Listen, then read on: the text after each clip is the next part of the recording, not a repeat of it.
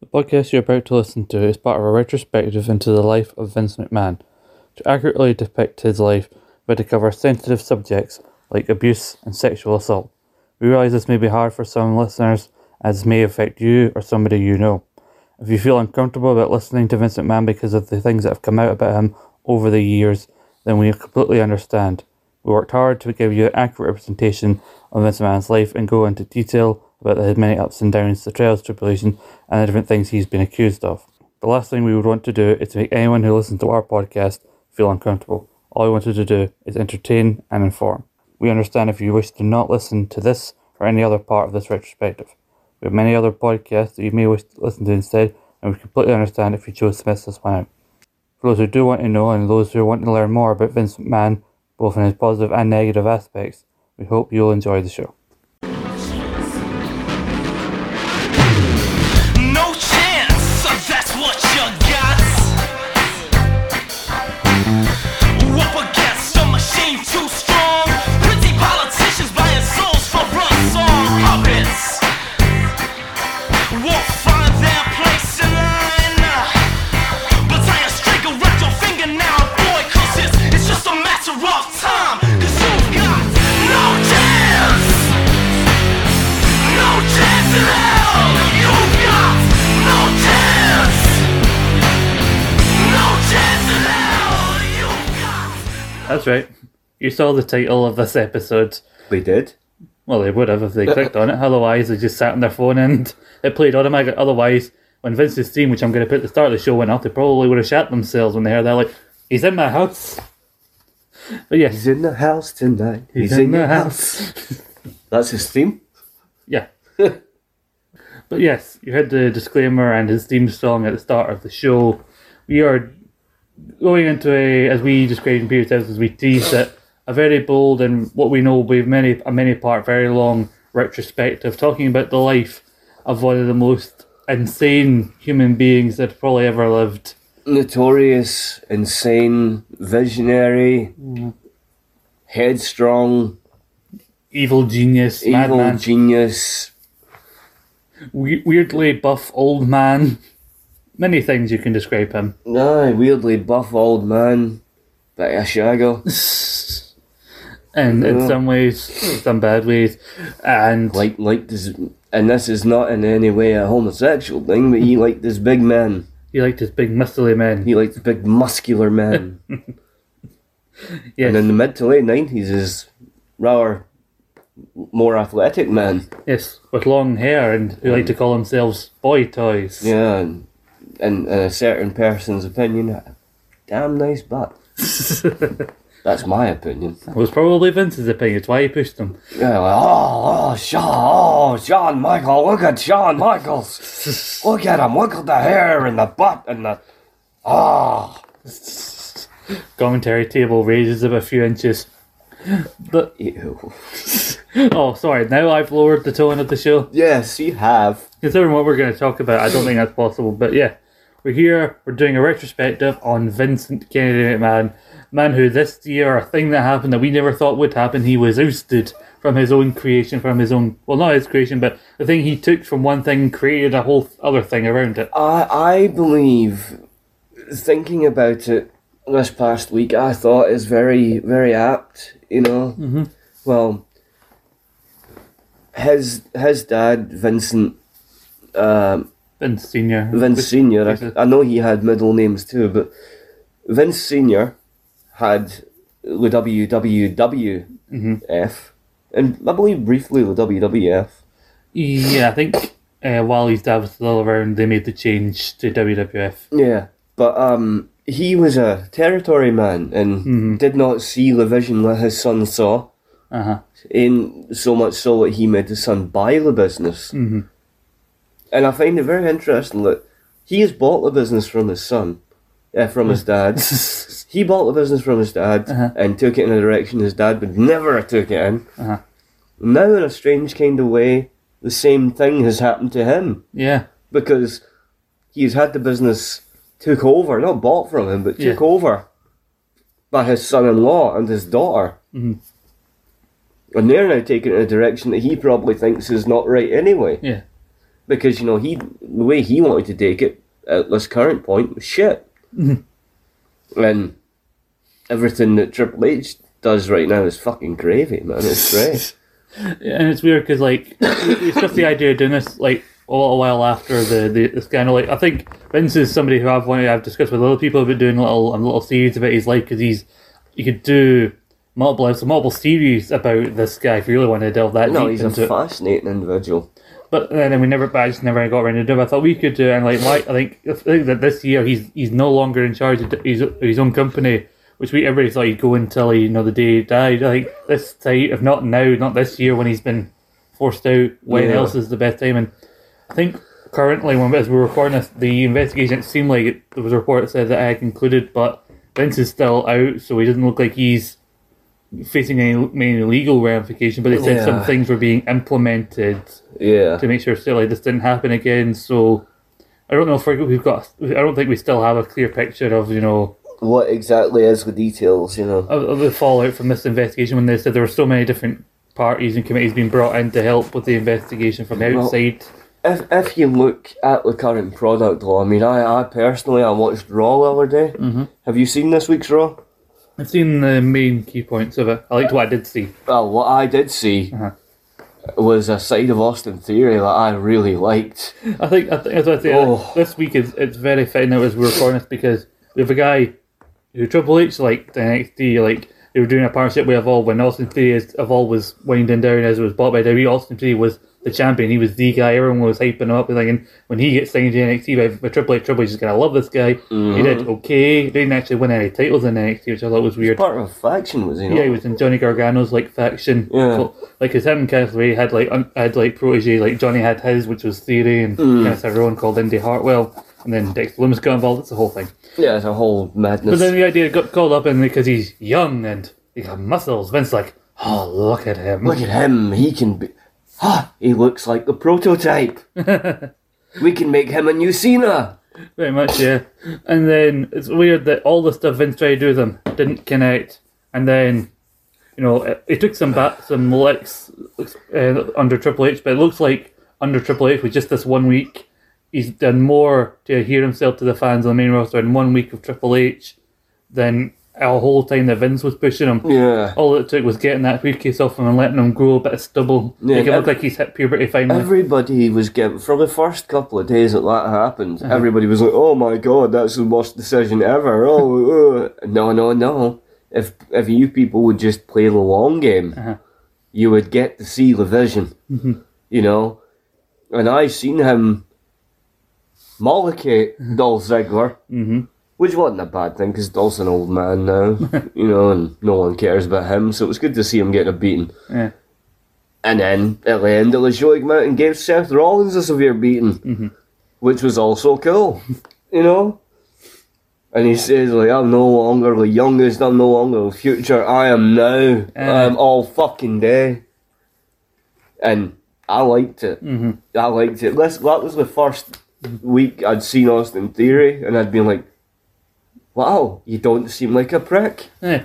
Well, you do, but a good prick. Showing a bit of what Vince liked to call ruthless aggression just then. That camera close up when he was fucking spitting, and I was like, God, he's insane, I like him. Yeah. You're adding a bit more, more layers to him, He's like an onion, as Shrek would say. Layers, onions have layers. As opposed to him coming down the ring and going, oh look, I have my phone.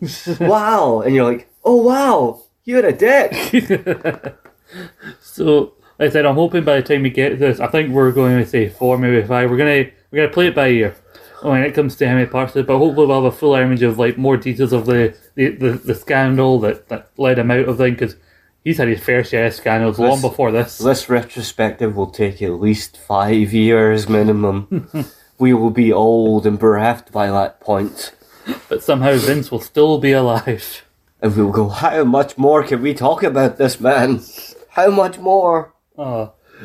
Yeah, I think we're going to do this part. We're not going to do part 2 until at least sometime in the new year, because at the point we were planning to take this up to, I foolishly thought we'd be able to talk about the steroid trail in this part, but I was sadly mistaken. Yeah. But even then, around the time the steroid trail happens, there's several other scandals to talk about, and I don't want to do that before the new year, because if I don't want to record an episode like that in December, I'm like, Oh, it's a happy day. Christmas coming. And so, a whole selection box of Scandal. And so Vince was indicted on like, oh, what a holly jolly Christmas this turns out to be. So With the holly jolly lawsuit, that's why he's no longer there. he almost went to jail. Vincent Kennedy McMahon. So hopefully we'll have a clear image of like the scandal that took Vince out when we get to our part. Like, it could take a while to get there, but we're going to take our time with this one. We'll get there, damn it. We'll get there on our time. We're looking we're using this kind of a tester. We're looking to, do other more longer form retrospectives. And so we're kind of using this little testing ground. And also, this is closing out the gap of our little celebration of our 5-year anniversary. We got the booze out, partly for celebration, partly because I need this because I was researching Vince's early life for this. It warrants a drink. It's had depressing. But hey, you got your trifecta of shirts now. Yeah. Yeah, and some more positive news before we get into it. I came up here and Paul had a gift for me. I did, because Scott has been a good friend to me and bought me things, so I got him a thing. A t-shirt I don't think I'd ever seen before is a Kane t-shirt, of course, because Paul knows me so well. Yeah. It says Kane in big fiery letters. Almost similar, the font of like Eddie Guerrero's like Latino Heat shirts from 2000. That's what it kind of looks like, the font. And then a big picture of Baldy Kane from the mid 2000s. Again, I was probably first introduced to, with a Fear the Monster logo on the back of it. Do you know that quote on the back of it would go really well with Braun Strowman nowadays? I was thinking that same thing. That would go great with him. Fear the Monster, he might make a tweet. Somebody take his fucking phone away. Well, Braun, stop it, you're not helping yourself here, man. We're going to fire you again, you dick. You big muscly goon. You heard about what Mustafa Ali said to him? Oh, what did Ali say to him? Well, basically, we're teaching these flip-flop wrestlers, and Mustafa Ali... No, he went, how was it you got fired again? It goes like, how? Like, can you teach us how to get fired? Oh, he may not be as strong as you, Braun, but he's definitely fucking smarter than you are. Yeah, he's smart enough to stay with the company and job like a motherfucker. Anyway, thank you again for the t-shirt. Like I said to you, I've got 2 Kane t-shirts down, because most of the shirts I see a Kane are a mask Kane, and I've never really seen a bald maskless Kane t-shirt, so now I've got trifecta. I've got one with a old school Kane mask on it, well this one, and I've got one... You got one with the half mask? Kind of the half mask with the hair kind of coming around, it's got something demonish on it. I never liked the half mask. I never did. I liked it. My favourite look for Kane was, Bad Blood 97. The debut Kane. Yeah. I personally thought Mordecai looked better than half mask Kane. Isn't that a statement? Yeah. Well, I liked Mordecai. Who was Kevin Thorne, right? Yeah, Kevin Thorne, the vampire guy. Kevin Thorne with bleached blonde hair, eyebrows, and beard, Vico T. Mordecai was cool. I liked Mordecai. He went and debuted on a pay-per-view. Yes, he did. Beat up Scotty 2 Hotty, who at that point I thought was, well, fuck you. You don't have a fat guy, you don't have the cool one. Just you're selling, you don't even have the Baldo bomb anymore. Yeah, so thank you again for the t-shirt, and I don't have really much to say about my week. I've been pretty busy, work, and I've been recording some other podcasts and stuff, and I know you and I have some plans podcast-wise for the end of the year, so like I said, I have a weird feeling I'm going to dislike podcasts when I get to the end of this year, but stuff's got to be done. What about you, Paul? How was your week been? Well, I'm currently suffering from a shitty cold, which is an annual holiday thing for me. Yeah. Get to the winter months, I get a cold. Yeah. And it doesn't matter if I get the cold from someone or not. I could get it from someone, or I could just end up, getting the fucking cold. It's a winter tradition for me. But last night I sweated it out a bit. Pushed myself through it today, so another evening of sweating it out and pushed myself through it. I should be good. I'm at the sort of sniffy and headache stage at the moment, so. I was not worried about potentially catching it from Paul because I'm one of those people who also always gets sick at least at one point during the winter, so it's going to happen to me one way or the other. Hey, I have my medicine. I have cider. I have a cigarette. I'm good. This is why Paul would never make it as a GP. Hey, GPs used to recommend cigarettes. Just saying, like, listen, here's a prescription. It just says 4 cans of Strongbow. I take that to an ear, it's off license. They'll know it was for me. Look, 4 cans of Strongbow, 20 fags. Get it quickly. Bring Hoffy here. But actually, one thing from my week I might say, I signed up to this challenge. It was for charity. I like doing that kind of thing. It was a charity. Yes. It was a thing called Step Into Christmas Challenge. It was done with the Association with Children. First I did that 12,000 Steps February thing. My friend Gary works with him.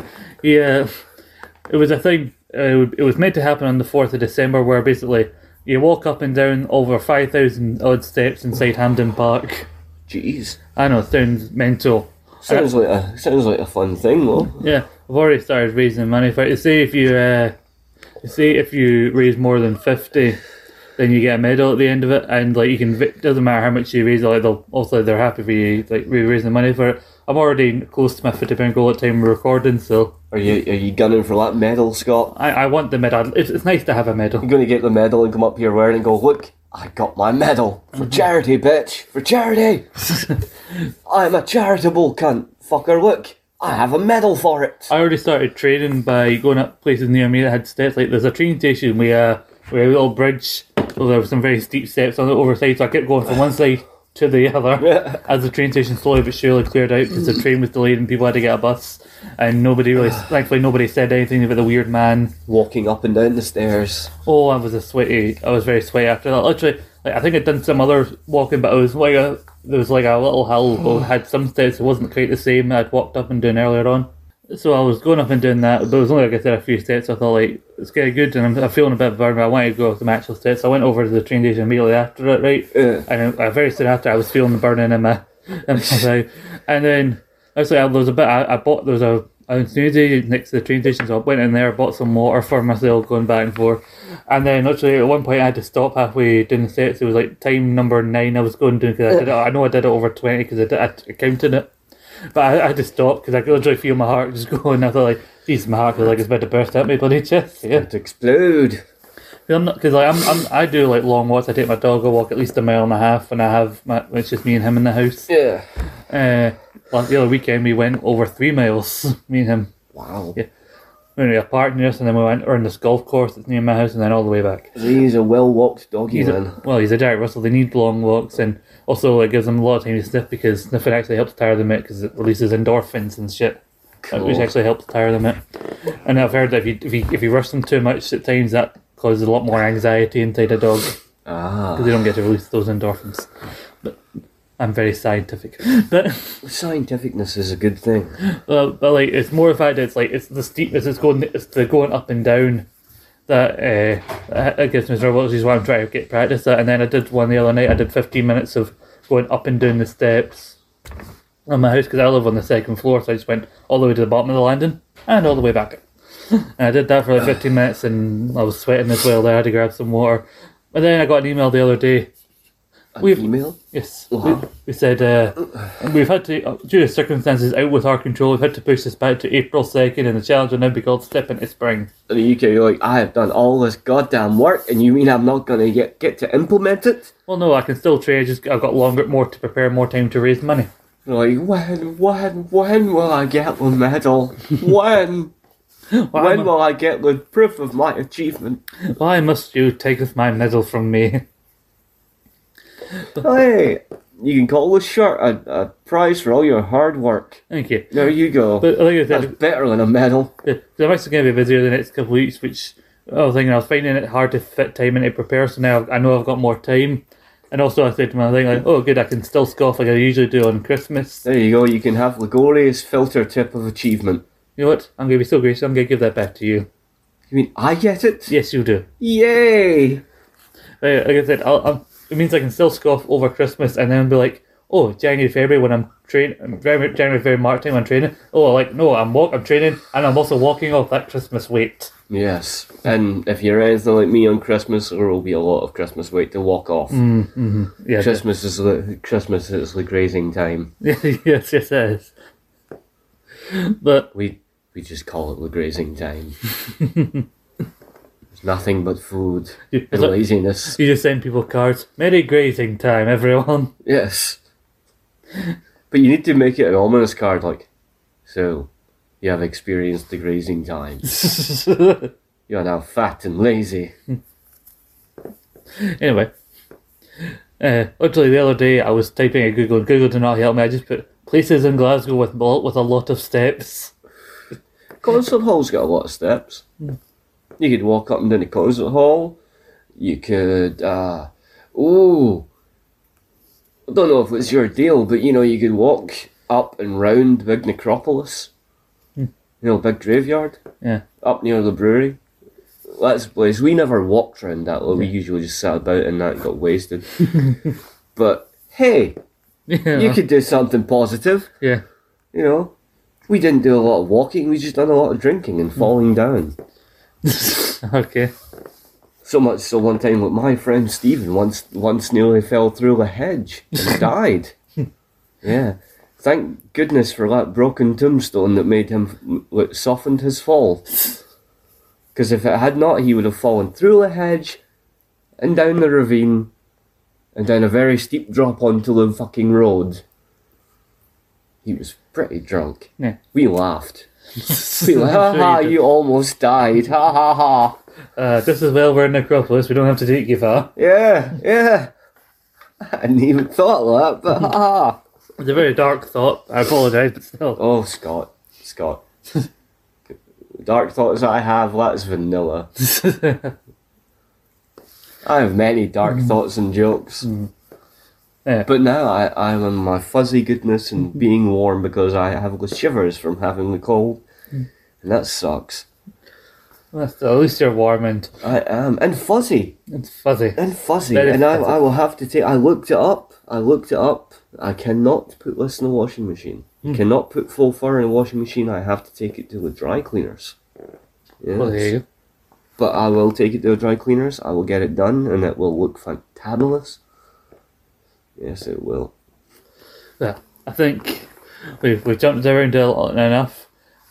Shall we get into our subject at hand? Yes, we will.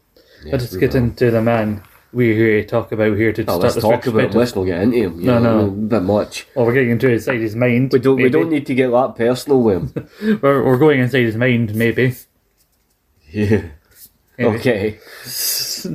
Well, strap in. Yeah, strap in, everyone. Sorry, they're at the ready. Man that we now know as Vincent Kennedy McMahon Jr. Yes. Well, not Kennedy Jr., but his dad's full name was Vincent James McMahon. Oh, so he's Vincent K. McMahon, and that old man was Vincent Well, J. technically Vince Jr., but also different middle name. His grandfather was also in the business, Roderick Jess McMahon. Roderick Jess McMahon. Or Good I think telling. Jesse was his middle name, but everyone just called him Jess. I never knew his granddaddy was involved in the business too. Mm-hmm. Way back in the early days of old wrestling. No, you mean when Stu Hart could still stand upright? Yeah. Him and a guy called Toots Mond and one other guy were nicknamed like the Golden Trio. They were some of the early guys to help bring in the kayfabeness of wrestling and all that. And, Oh, to make wrestling not real. yeah, basically. And I think Toots Mond would then be around and work with Vince Senior as well. Yeah. But Vince, rich man, when he always came out, he always announced, from Greenwich, Connecticut, he worked his way up, but he didn't start there. He started very humbly, did Vince McMahon. Born in Pinehurst, North Carolina. Wow. Which is especially ironic when you hear that, like, there are certain wrestlers who are from the southern wrestling territories, be like, oh, Vince won't like him, he's too southern yet. Vince is a southerner boy himself. Yeah, he's a southern boy. His father, Vince McMahon, his mother's name was Victoria, so we had Vince, Victoria, and Vince again. Vince Senior had another son from a different marriage named Roderick. Roderick. Yes, I think he was older brother to Vince. Named after a granddaddy, Yes. I would assume. Yeah, and so it's weird because a lot of people still, I think, don't even realise that Roderick McMahon even exists because he's so out of wrestling. He does his own life. thing. Aye. Is he just a simple man, had a normal job kind of guy? Simple man, normal life, got his own family and everything. I don't know how close he and Vince are. Well, considering you never hear of him. Yeah, I mean, I'm sure he's still alive. I'm vaguely sure he's still alive because I know obviously Vince Sr. sadly passed away, but his mum Victoria only passed away this year. Yeah? She got to be 102 years old. Wow. Yeah. So even up until a couple of years ago, he's still his man, he's here. Which is proof that Vince McMahon will probably still has many years left in him, even if he's not in charge of the company anymore. Aye. Whenever I hear that, I'll hear a lot of people making this joke about when, like, it's like that episode of The Simpsons when Homer steps in for Smithers and you find out that Mr. Burns' mother is still alive. Yeah. All she can do is dial and yell. No. Mrs. McMahon is 102 years old, and she doesn't call her son Mr. McMahon. Anyway, his mum, Vince, so his parents split when he was still very young, just a baby, I think, still. So Roderick ended up going to live with his dad, and Vince went to live with his mum. Never actually officially met his dad, did Vince, until he was 12 years old. Yeah, I knew that much. Yeah, I think his dad was very much locked into the business. Mm-hmm. His dad, I don't think his dad had much time for, I think his dad's philosophy was, well, I helped make them, so I know enough. I bred them. Mm-hmm. I can't remember his first name. I want to say it's Vinny. But Vinnie Mac. Well, no, this other person, but his mum had married a couple of different men. So Vince was growing up with his mum. I think they even mentioned at one point he did live in a trailer park at one point. Did he not suffer some amount of physical abuse from the people his mother dated, though? Yeah, I think one particular person, or his mum was with for a long time, was a guy whose surname was Lipton. I think it was Vinnie Lipton. So Vince was brought up originally as Vincent Lipton until after his mum and that separated and met his daddy. Eventually took his dad's surname because didn't want to be associated with that guy who, as you referred to, did beat his mother and occasionally beat Vince whenever Vince tried to stand up for his mother. Scumbag. Mm-hmm.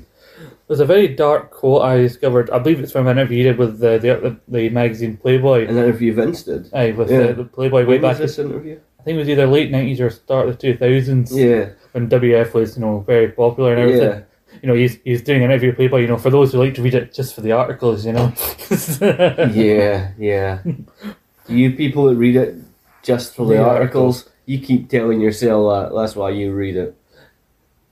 When asked about him and how he felt about him after he left, like the guy that had already passed away by this point, that Vince's... Was this a Lipton? Lipton had already passed away at this point, and Vince said, and I quote, "It's unfortunate that he died before I could kill him. I would have enjoyed that."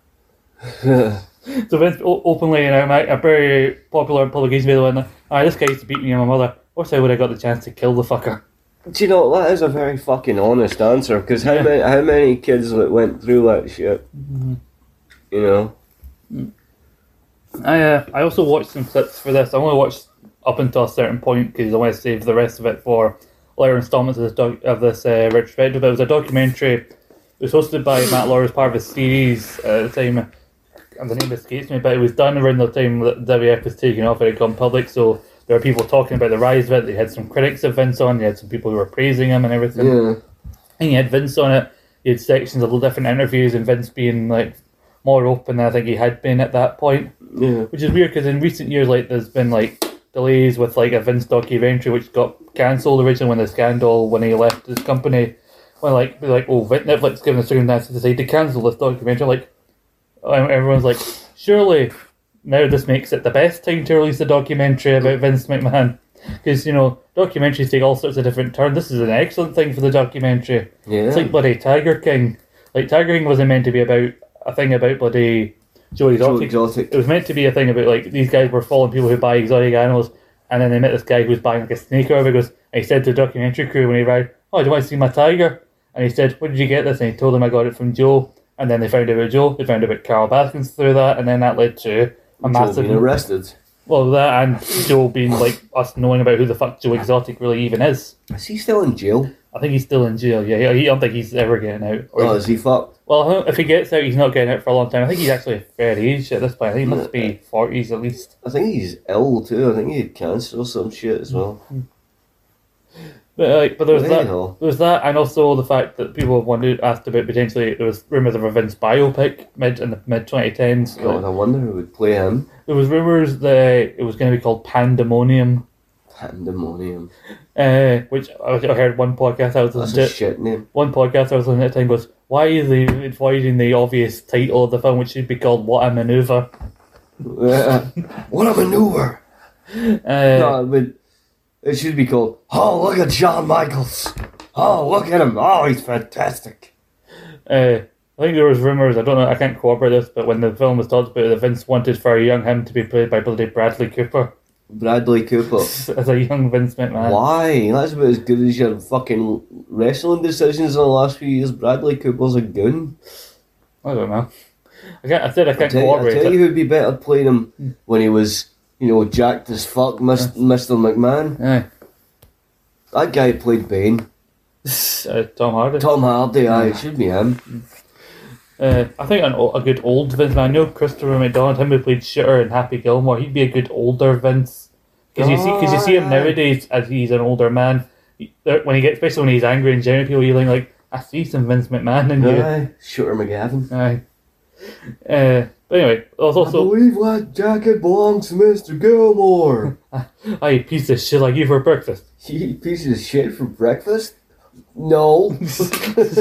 Also, there was rumours of a Vince biography that people want to write, and Vince stopped it from happening because of, and I quote, "Nobody wants to hear about me. No, I'm not interesting enough." Yes, you are. Which is why Vince only appeared on TV in the late 2010s whenever he felt like ratings were sagging and he was desperate to get back up. Well, I'll appear on TV and get like, nah, nobody wants to see me. No one wants to hear about me. Like, yes, they do, because everything we have heard of you makes you seem like a mental bastard. We want to know more about why you're a mental want to know man. why you're a mental old man. Mm-hmm. But this documentary that was mentioned, that was Vince said he despite going through this abuse, and this next bit, I apologise, I had to go to some dark places to find this, and by dark places I mean Reddit. It's not a dark place. It can be, depending on the topic. But like, I went to there and a few other places. Now, Vince also alluded in this interview and a Howard Stern interview he did in the 2000s that he, at some point in his life when he was young, was sexually abused. Wow. Now, he said I was abused, and it wasn't by a male, I'll tell you that. That's the only hint he gave. And so it was a woman who did it, allegedly. It was either an older woman who his mum knew, who lived in where they lived, or it might have been his own mother that did it to him. Sake. The details of it are very scarce, but there are details if you really want to find them. Yeah, and there are details that point to the direction of it being his mum or somebody close to them that did that. And so going through the physical stuff and The that sexual stuff, the fact he never met his actual dad until he was 12. that kind of stuff. Well, and I, like when I was researching it, and I found somebody who clearly knows about this kind of stuff who talked about why it would make sense if Vince really was abused like that. He goes, and it said Vince is actually a typical abused child when you see his behaviour in later life, with a childish sense of humour, living out violent situations again and again to try and find closure, stuck halfway between adulthood and childhood mentality.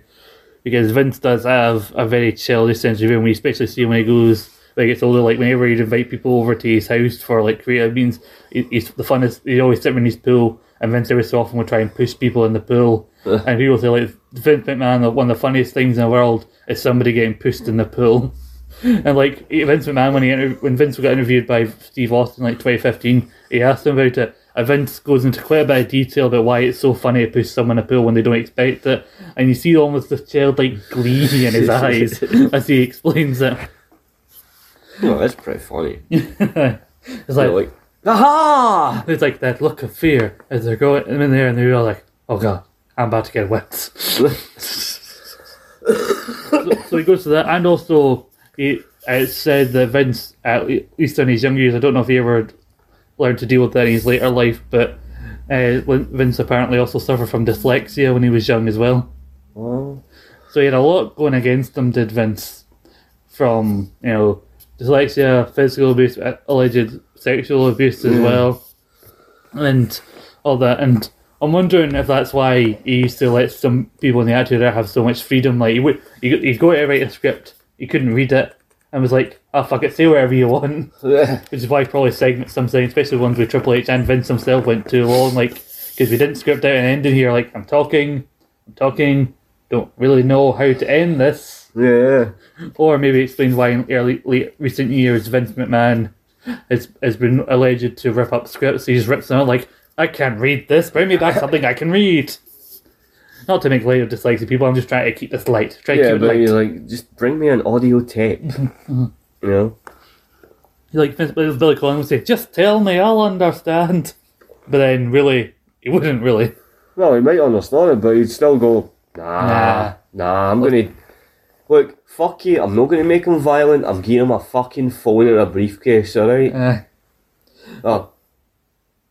What else has he done? I'm not gonna take this indie guy that everybody fucking slabbers with and push him. I'm gonna job him out to fucking make him look like a diddy. Aye.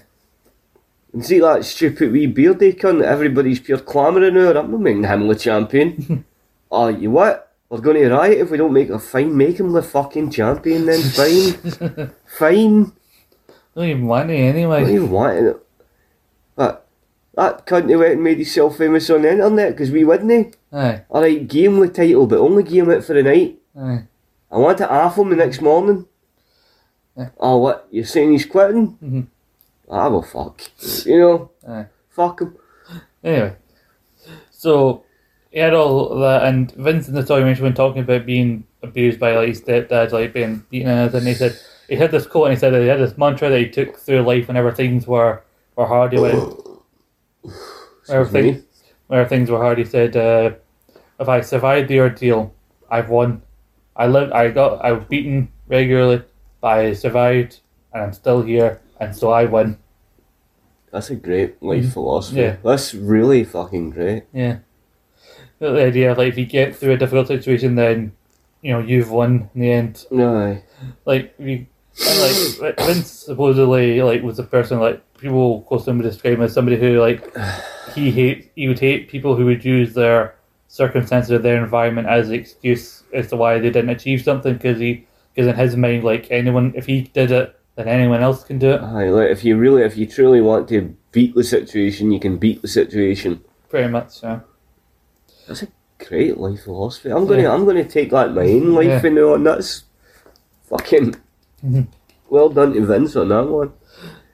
Don't let the bastards beat you. Yeah, don't let the bastards grind you down. That's the general Scottish version of that. Don't let the bastards beat you, man. Fucking stand up and show the bastards. Yeah. He did get into a bit of trouble at school. He had a bit of a temper, did Vince, which... Nah. Yeah. Old Cam Vince. I know, it's hard to believe, isn't it? Which again goes back to the idea of him being horribly treated at home, because there is like a pattern of, like, if you're like a regular victim of bullying or some sort of abuse, then you'll try and take it out on other people and make other people feel how you felt to make yourself feel a little bit better. Like, you see it in TV shows, like, you see a bully in a teen like high school thing, and then that bully goes home and you see that they're getting shit at home and all that. So it's a real thing at times. So Vince had a bit of temper, plus he was dyslexic. He would get slimed apparently for being dyslexic, because I don't think... Because kids are fucking cruel. Well, he was growing up in like late 50s, early 60s. I don't think many people understood what dyslexia really was back then. No, I mean, Ozzy has dyslexia. And he suffered for that in school too, like teachers not thinking he was a diddy. Just because he was dyslexic, And we got sick, the guy that ended up in the band with him, Tony Iommi, he thought he was a dick. When he joined the band, or when he was auditioning to join the band, they were like, I remember him from school, he was a dick. He wasn't even sure about having him in a band at first. I remember, he was a wee prick, I didn't want him in a band. No, Vince also constantly gets into fights at school. And so at one point he's given a choice, according to Vince, this was his choice. Go to this institution that would help them. It was mainly dealt for kids who were a bit mental and would help go through these issues, or go to a military school. Yeah. He chose military school. Yeah. Because he basically said, nobody knows me there. It's like a fresh start for me. Start over again. Aye. So that's indeed what he did. Went to military So school. went to Fishbourne Military School in Virginia, graduating in the year of 1864. Now, according to this documentary, he was very nearly the first person in that school's history to get court-martialed for, allegedly, they said in the documentary that it hadn't really been proven, but allegedly there was apparently some prank being organised for a mass of all the boys pulling their pants down or whatever at graduation. A mass mooning. Yes, which allegedly was linked back to Vince as the supposed organizer of it I all. can see that being him. And so Vince was a big horse, and apparently a group of his teachers all stood up for him and spoke out against, like, no, he wouldn't do it. He's been a good student while he's been here, and He wouldn't do that. He's a good boy. and so he didn't get court-martialed, but and Vince talked about how much that affected him, because that was a level of support I don't think I'd never really gotten up until that point. And so that has a really profound one, like the idea of you don't feel he's definitely had a hard home life, so not feeling that love and that support, and then when these people go out of their way to make sure you graduate and everything, it's almost like something of a fucking movie. Like, It really is. I mean, like I say, you talk about a biopic of him, man. A biopic, that would be great. yeah. And so, like I said, he does meet his dad, Vince Senior, when he's 12 years old. Is this after he's done military school? No, I think this is before, but I put these in okay, order. No, but I think this is talking about his school life, so I think this is a good idea to move him towards him getting involved in the world of wrestling. I think that's a good parallel here. Although maybe I should mention this before I talk about wrestling. Vince, at 16 years old, he was at church one day when he met a young 13-year-old called Linda Edwards, his future wife, Linda McMahon. Yes. They joke about it in the documentary that I was watching about how it was the most unusual place for a young rebellious Vince McMahon to meet his future wife. Also, I didn't realise that there was that 3-year kind of age gap between the two of them as well. Yeah. He said, and Linda only had one brief bit to camera, but she basically jokes she almost didn't go out with him because she thought she noticed his temper. Nah, I can't bring a guy like that home to meet my mum and dad.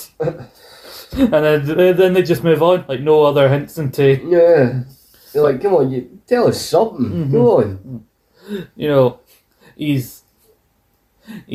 So basically it's a case of met as teenagers, got married very young, childhood sweethearts almost kind of case. Although Vince would admit over the years, I think it was in 2001 he did that interview where he mentioned he alludes to the abuse in that. No. But he also did admit that over the years he had been unfaithful to Linda. He said, I have been faithful for the last 6 years, but in the past I have cheated on her. So it starts off happy. He has definitely cheated on her earlier, so it can't be. They've definitely had some struggles to have old Vince and Linda as a marriage, especially on Linda's end. Oh, aye. I think Linda had always been faithful, if a wee bit annoyed by him at times, but like you say, with the kind of personality and upbringing that Vince had, it's no surprise and he had that kind of thing, Yeah. Although he said he was apologetic and regrets, cheating on her, but did go on to admit that he did find the sex very great when he was cheating on her, so at least he's honest. Because as we've seen on 2000 SmackDown and Rogue Opinions, as we've been reviewed it, he's, as he calls himself, the genetic jackhammer. Yes. They did get married. So is he Jack 1 or 2 from Tekken? He got married to Linda on August 26, 1966, when she was 19 and he was 22. Wow. Well, funnily enough, that's a wee tangent. My mum was 19 when she got married to my dad. I think my dad was 23 or something like that. There's a bit of an age gap between my mum and my dad. Not too much, but just a few years. I don't know what age my mother was when she got married, but I know what age she was when she had me. She was 21 when she had me. My mum was 21 when she had my brother, and then 24 when she had me. Ah. Well, my mother was 21 when she had me, and 29 or 30 when she had my brother. There's an 8-year gap between me and my brother. Fair enough. Yeah. My mum, I remember getting having a couple extra glasses of wine during my brother's 21st when we were celebrating that, and her excuse was, I couldn't celebrate my 21st because I was Apparently, because my mum was born in January. My mum was born in January. My brother was born in May. So by January or 21st birthday, she already been a fair bit along. Yeah. I was like, I couldn't celebrate less on my 21st, so I'm doing it on yours. And as far as she's concerned, there's nothing anybody else could say about it. Damn right. Damn right. Damn right. I don't. Props to your ma. Yeah, he did. He was meet his dad when he was 12, as I mentioned, and then he would accompany his father to Madison Square Garden, which was a big hub for the then WWF at the time. Now, see, if you said that like Vince, it would seem better like Madison Square Garden. And very quickly he realizes, like, I want to be involved in wrestling. But originally he said to his dad, "Dad, I want to be a wrestler." And his dad said, "Absolutely." He was like, I want to be a wrestler. And his dad was like, fuck no, you're not being a wrestler. Which apparently, he, even though he would grow up to be successful, he still had a hatred for rich people, even though he became a millionaire in his own right. Yeah, well, he became a billionaire, did he not? Yeah, at one point, I think. But, like, he, I think it's because in his mind, he felt like a lot of rich people are, like, they get the money, but most people end up inheriting it from their parents who are rich, and then on it goes. So he generally thought most rich people were just haunted shit and slackers and shites. I think maybe in his own mind, he's, like, earned his wealth, whereas he didn't feel many other rich people do. No, he just had it handed to them. Which, in a weird way, his kids then had their wealth handed to them in a way, but even though Shane and Stephanie have worked in their own ways, they still had a bit of an advantage having a very rich daddy in their own way. Oh, yeah. Stephanie's main gimmick when she started in the WWF, like when she turned heel for a little while, was spoiled rich daddy's girl in a way. Yeah. And like Shane was the prodigal son and everything. Oh, he's a something. I mean, his mum and dad were married when he was born, but he's still a bastard in a way. He's still a bastard, aye. Wee stupid faced bastard. And now he's just an old stupid faced bastard. Prick. Just like his daddy. Vince is even less of a prick than Shane. But the reason I brought up the rich people thing is because part of the reason when the $1 Million Man gimmick was given to Ted DiBiase and he was heavily pushed, it's because Vince, the main reason he loves rich guy gimmicks, why he would revisit it with the likes of, with himself when he was Mr. McMahon, and like JBL and other characters like that. Alberto Del Rio had that kind of character. But like, it was because Vince wanted to be like the $1 Million Man. Like, he thought, if I was a wrestler, I'd be the $1 Million Man character. And yet he never gave him the title. Yeah, well, he was going to, but then that fucking Honky Tonk Man fucked up for everyone. Did he? Because he wouldn't drop the IC belt to Savage, so then Savage, through convoluted circumstances, had to win the WWF title because Vince didn't want his two main singles belts being held by heels. Yeah. Pity. Yeah. But, so if it was up to Vince, the $1 Million Man would have had the belt. He would have had the belt if it had been up to Vince. So, Technically, if you want to be technical, he did. He bought it from Andre and defended it on house shows. Yes, he did. He defended it against Bam Bam Bigelow at one house show. One of the few house shows that's been recorded of like him defending the belt. I think it's in San Francisco and it's a match against Bam Bam Bigelow. Yeah, which is weird. Is he on the historic register of champions though? Mm-mm. So his title reign has about as much historical credibility as the Rockers tag title one. It's as valid as like Antonio Inoki, who technically won it from Bob Backlund in Japan and then vacated it, and there was a whole thing there. I'll do another ambitious retrobit I want to do at one point is like the WWE title or WWF. Yeah, well, the WWE title. It's the WWE title. We say that now, but I know what you mean. The history of the world title. In a weird way, as we get further into this part and Vince taking over in the next couple of parts of this thing, I said to Paul before we started this that it's like this is almost all as much of a history of Vince's life. It's almost the history of the WWF itself in a lot of ways. It very much is. Because what Vince was doing in his life at the time often influences what happens in his company. No, as I said, I mean, if you look at it, like when his dad had it, it was WWF, yeah, Worldwide Wrestling Federation, mm-hmm. And his daddy was, like I say, his dad was a territory guy, you know what I mean? He was like cool with territory. He was like, you have your bit, I'll have my bit, everything's cool. Yeah. And Vince was like, nah. I'm going to come in, I'm going to buy it, I'm going to take it national, and I'm going to fuck up everybody else in the process. I've got some details about how he went about that very later on in this episode, but awesome. But like there are people like Jim Cornette, obviously, who used to say like he people like old Vince Senior would be prepared to, like, if he wanted a talent, he'd say, "Hey, can you make so and so available for me? In exchange, I'll send so and so down to your territory." You're like, I'll give you a shot of this, and you give me a shot of that. And like stories One are for one. And stories are that, like, Vince promised his dad. I mean, certain promises, like, there are certain people who Vince promised to take care of when he came in power. Fabulous Miller was one of them. Yeah. For all the good that did, fucking bitch. Yeah. There's a man who went to the Hall of Fame 96, Mr. James Dudley, who was actually a chauffeur and kind of like guy who worked for under Vince McMahon, and he knew the guy had a lot of mental issues, and like you see him in his Hall of Fame induction, like where he can't really get up and give a speech like everyone else because he was going through a lot, and he did a lot for Vince, and Vince Senior took a shine to the guy and made sure to help him out. He's well paid and asked his son, like, take care of the guy after when you're in charge.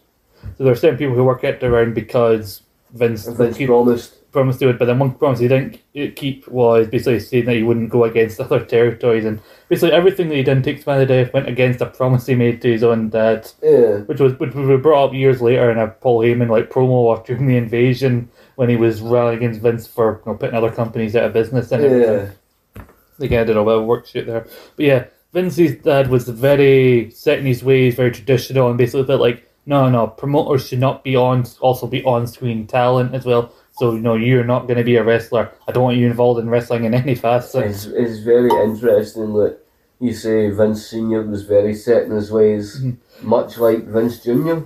And Vince Junior even says in that documentary that I've been talking about, it said like, "Oh, my dad wanted to be something else. He didn't want me in wrestling. He wanted me be going to be like a lawyer or a doctor or something like that. Why don't you go and be something practical? I don't want you involved in wrestling."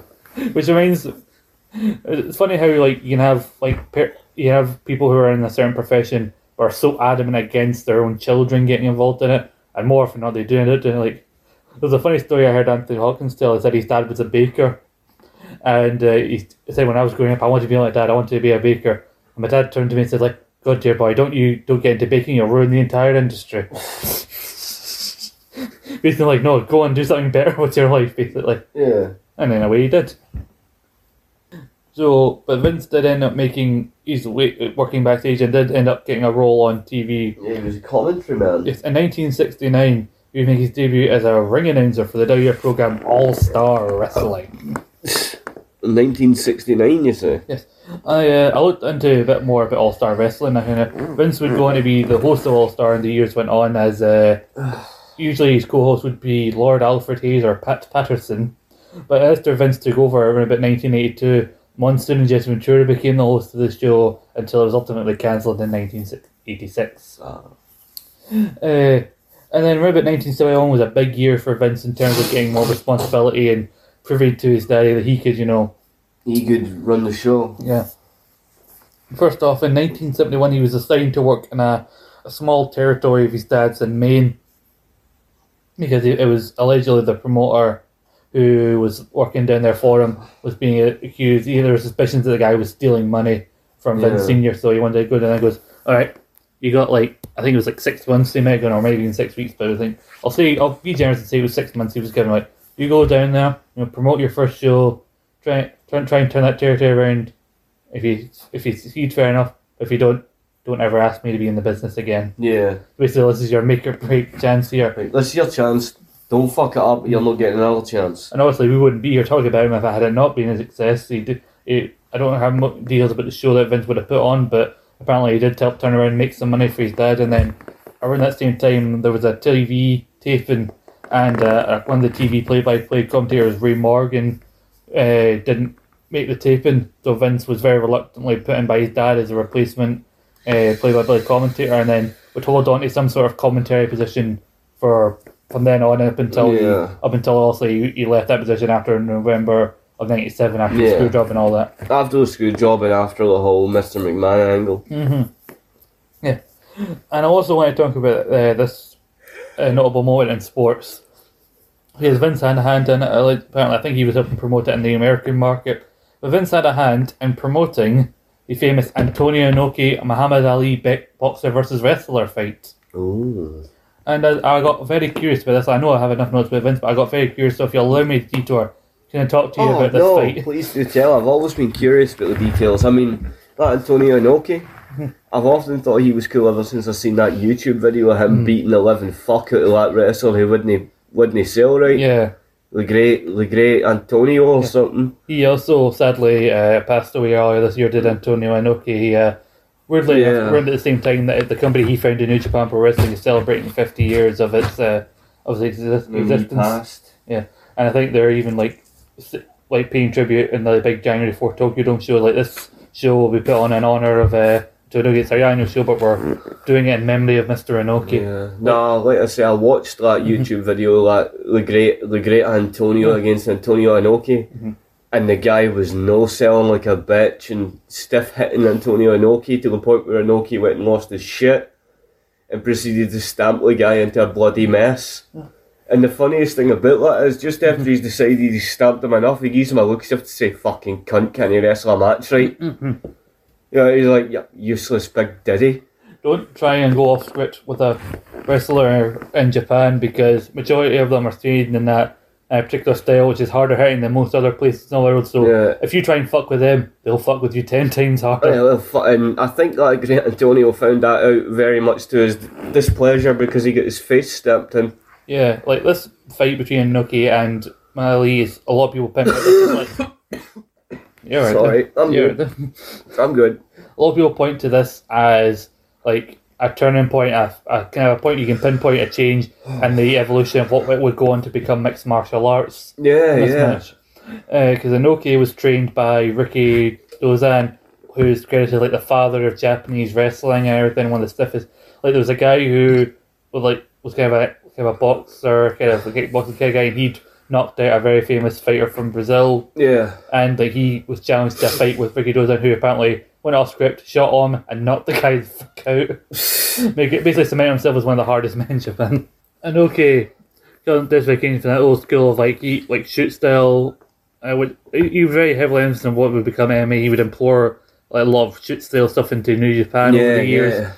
And like, this is in like the fight took place in '76, so a few years after he'd formed the New Japan Pro Wrestling in 1972. Did he, sorry cut in on you, No, did he have any hand in pro wrestling, Noah? No, Noah was kind of born out of a group of people kind of defected from All Japan Wrestling. Oh, right, Noah, I think, was officially born in the start of the year 2000. Oh, okay. I think at one point as New Japan, because of a lot of the stuff that Inoki was doing with implementing shoot fighting and MMA guys, also in mid-2000s, also around that time, Brock Lesnar briefly went over there. Yeah. Which is funny.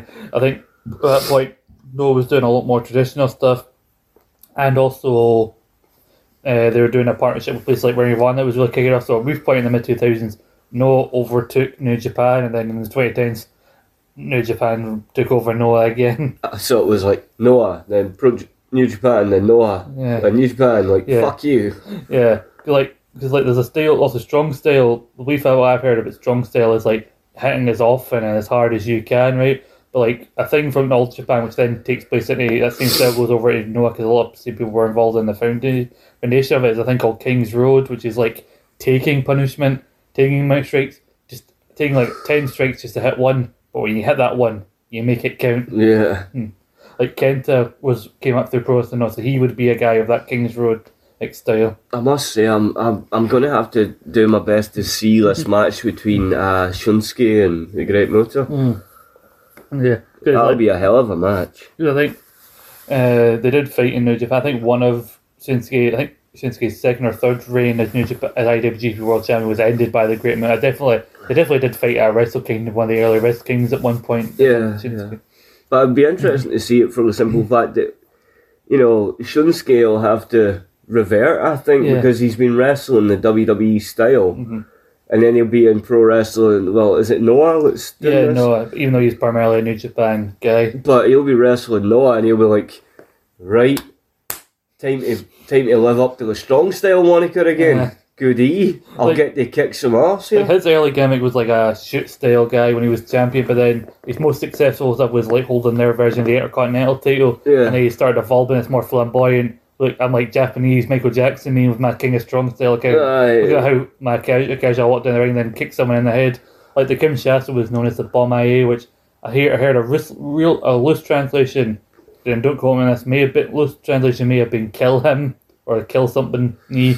So people chant Shinsuke Barney, which basically translates to Shinsuke, kill him. Shinsuke, kill him. Yes. Kill the bastard. No mercy, we want blood. We paid for blood. Anyway, so That would be me, you know. Yeah. We paid for blood. but at this time, a year before this, in April, I think it was of 1975, a couple of months before, Ali's getting set to have a third fight with Joe Frazier.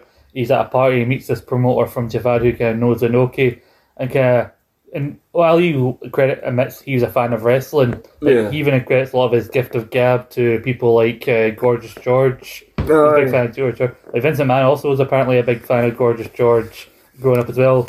And like George is credited as one of the first proper characters of the wrestling. first larger than life types. Like that documentary I was watching about Vince kind of implied that part of the reason that Vince chose Hogan shortly after he took over the company is that he wanted to use characters like Gorgeous George, and he in his own way felt like Hogan had this Gorgeous George energy, like this character that made you feel wasn't just a wrestler. He made you feel things. You look at like looking at the people that were getting pushed in the WWF. Beforehand, you had Bruno Sammartino, a big hulking bestial man. But like the champion who had been the champion for 8 years, apart from when Inoki beat him. Yeah. But 8 years he'd been the champ, right? Bob Backlund. It was Bob Backlund that got beat by Inoki, not Sammartino. Oh no, I'm just saying like Sammartino was a long champion, Backlund was a long champion. Yeah. Like, but that's the thing, like Hogan, Backlund, Sammartino and Pedro Morales. They're the four people who hold a world title longer than Roman currently. Don Morocco? No, Don Morocco was IC champion. I don't think he was ever world champion. I think the reason those four had long reigns is that was the style. Unlike other territories where you have a lot. Was the style at the time? Unlike heel champs like NWA, heel champs like Flair holding it for ages and faces chasing them. The New York crowd and the territories the small territories that WWF held at the time were a case of the fans there were used to long face champions fending off heels, and when heels do win it, it's only very shortly to then transition it to the next big face. But I mean, the thing I was getting at was you look at Backlund, right? I mean, you look at Backlund, the physical presence, right? And Backlund was a guy that I'm assuming Vince Senior favoured, right? I assume so, yeah. Bob Backlund had the body look of more like an athletic wrestler. He was like, ha! When you see the old black and whites of wrestlers and the fucking singlet, the headgear on going. It's like that. There's a similar pose that you're doing now that people can't see, but like when he shows old school photos, like when Gorilla Monsoon was a big hulking wrestler, with his big beard and everything. But the stance, that hunched arms out, like, Backlund was that kind of guy, whereas Hogan was this huge 6 foot plus mountain of muscle with luscious blonde hair, for the first couple of years of his WWF career. Once he tight stunned yellow, the hair went away. Because when he was a heel getting managed by Classy Freddie Blassie, he still had a hairline that didn't get laughed at, just a bit. I mean, I think it's a case of like Hogan was cursed by the wrestling god. You can have as much political power and hold the belt as long as you want, but you must sacrifice your hairline. He's like, when you think about it, the more sway that Hogan got over the years in wrestling, the further back his hair would go. And he's like, well, let me tell you something, brother. The Hulkster doesn't give two shits about his hairline. He just wants to stomp on everyone, push everyone down, and be the best in the world. And what you gonna do? Fuck all about it.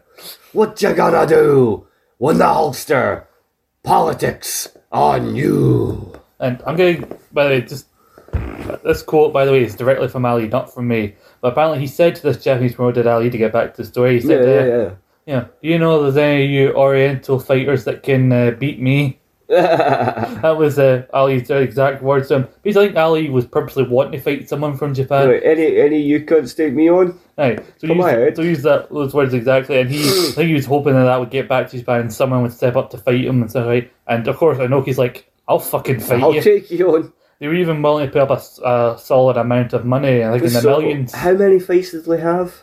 Inoki, no, it was just the one fight. Inoki and Ali, who won? Well, We'll get That's to the that in a question, second. because I assume if it's Ali and Inoki, was a little teeny bit of legitimacy on this. Well, this is where the things get muddy, like, and so Ali wasn't almost unwilling to do it. Like there were people close to him saying, like, "Don't fucking fight a wrestler!" Because there were even people in the press at the time, like, "Why is Ali, lowering himself to fight a wrestler?" Lowering himself. Yes. No. No, he was he was a dip also like but lauded himself as the greatest of all time and all that, and he was in a lot of ways. But he said, like, I've got this fight with Joe Frazier. I'm thinking about retiring after that. Plus, he had a couple of marriages, led to a couple of divorces, so he was in need of some cash, and so Is this Ali? So they were willing to put up a good amount of money in the millions where he should be able to make the fight happen. So like, fuck it, take the payday, Ali. He even had in his corner in interviews promoting the fight and in his corner for the fight, he had classy Freddie Blassie as Ali's manager. Nice. Who wrestled as a heel in Japan, so also they wanted that connection of a hated figure in Japan because they thought Ali goes over there, Japanese fans might turn against him because he's fighting one of their own. Yeah. And so there's some confusion here where Inoki is under the impression that Ali was made aware that this is going to be a shoot fight, we're going to fight for real, you and I, whereas Ali's under the impression, it's going to be a bit of an exhibition, and apparently asked Inoki at one point, when are we going to rehearse this? And like, there's no rehearsal, this is a fight. Inoki's like, no, I'm not fucking about. And then then unofficial rules got put into the fight where like Inoki couldn't kick Ali unless like one leg was on the mat or some weird. And there were weird rules. The audience who went to see the fight or watch at home weren't told the rules. The guys involved were told the rules, which then led to very quickly Inoki going to the mat and kicking at Ali and basically trying to dare me come down, but Ali's not going to go in because if I go down there, I'm on his level, he's going to fucking get me. And Ali's willing, and Inoki not willing to square up fist to fist with bloody Muhammad Ali. I'll kick you, but I'm not punching you. If I get close enough, he'll land a fucking shot on me. Yeah. And basically the match ended in a very underwhelming draw, sadly. But it is thought that there are 6 kicks that I think it went nearly 15 rounds of fuck all happening. and Ali did get like 6 really strong kicks around about his thighs from Inoki, and later on he would get some blood clots in his legs, and his legs were very swollen after the match, and like some issues he had with like blood clots afterwards. A lot of people do attribute those kicks from Inoki as the blood clots, and like when he would try and fight, but with his legs is the way they were, like his dance was never the same again. After Inoki kicked the shit out of his So legs. Inoki's kicks left a long-lasting effect on Muhammad Ali. Like I say, you don't fuck about with the Japanese wrestlers because they don't take shit. Well, again, there was a lot of MMA influence in Japan in the years following that, like Minoru Suzuki, who we saw in Impact last year, helped form a company, an MMA/wrestling crossover company called Pancrase back in the day. We see that old man in his pants. The old man in his pants, yes. The old man in his pants with the wrinkly head. He fought Josh Alexander shortly before he murdered that Caleb with a K guy. Aye. I would never say this to the guy's face because he'd mutilate me, but I mean, he looked like a wrinkly Bossack. He was like the angry, crazy grandad with the wrinkly Bossack head. But then I think this is now where we move into an important moment in time. Vince also promote this fight, but then we're going, Vince Sr. wants to get out of the business. He wants to retire.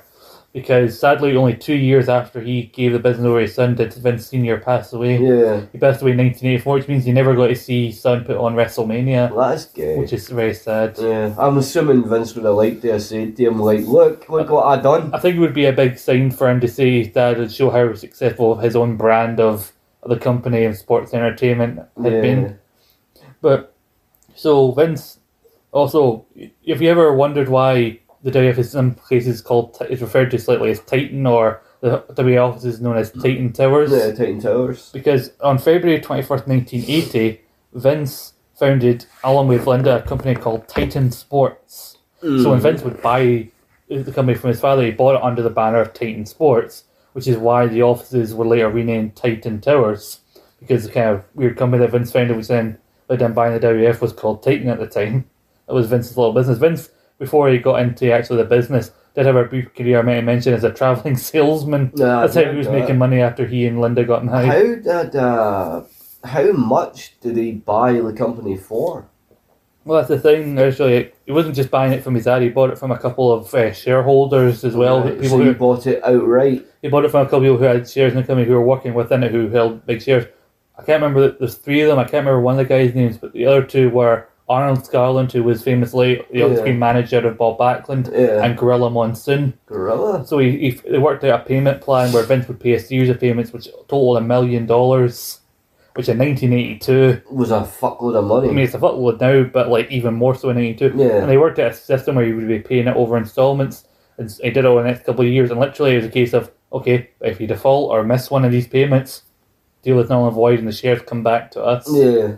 So Vince made sure to He had to make sure he had the money to pay these installments. to pay And these I'm installments. assuming he made most of that money back from the first WrestleMania, though. Pretty much, yeah. You know, the first WrestleMania financed his purchase of the company. Well, he was already putting his vision into place before his dad even left, because like it's in 1979 that the WWF, the Worldwide Wrestling Federation, becomes the World Wrestling Federation, and he was a big proponent behind his dad, telling his dad to change the name of the company. Yeah, just make it like WWF. Just the World Wrestling. We don't need the worldwide part. And also, he was helping get their company shown in other markets by basically being one of the first tape traders of like helping get tapes of their shows distributed to TV stations in other markets and being sent to other places and everything, and helping their product getting seen by a broader audience. He was already implementing this whole national vision of his while working alongside his father. And then once he got the money to buy the company, he basically, he's Lord of the Manor, he's the guy in charge, basically.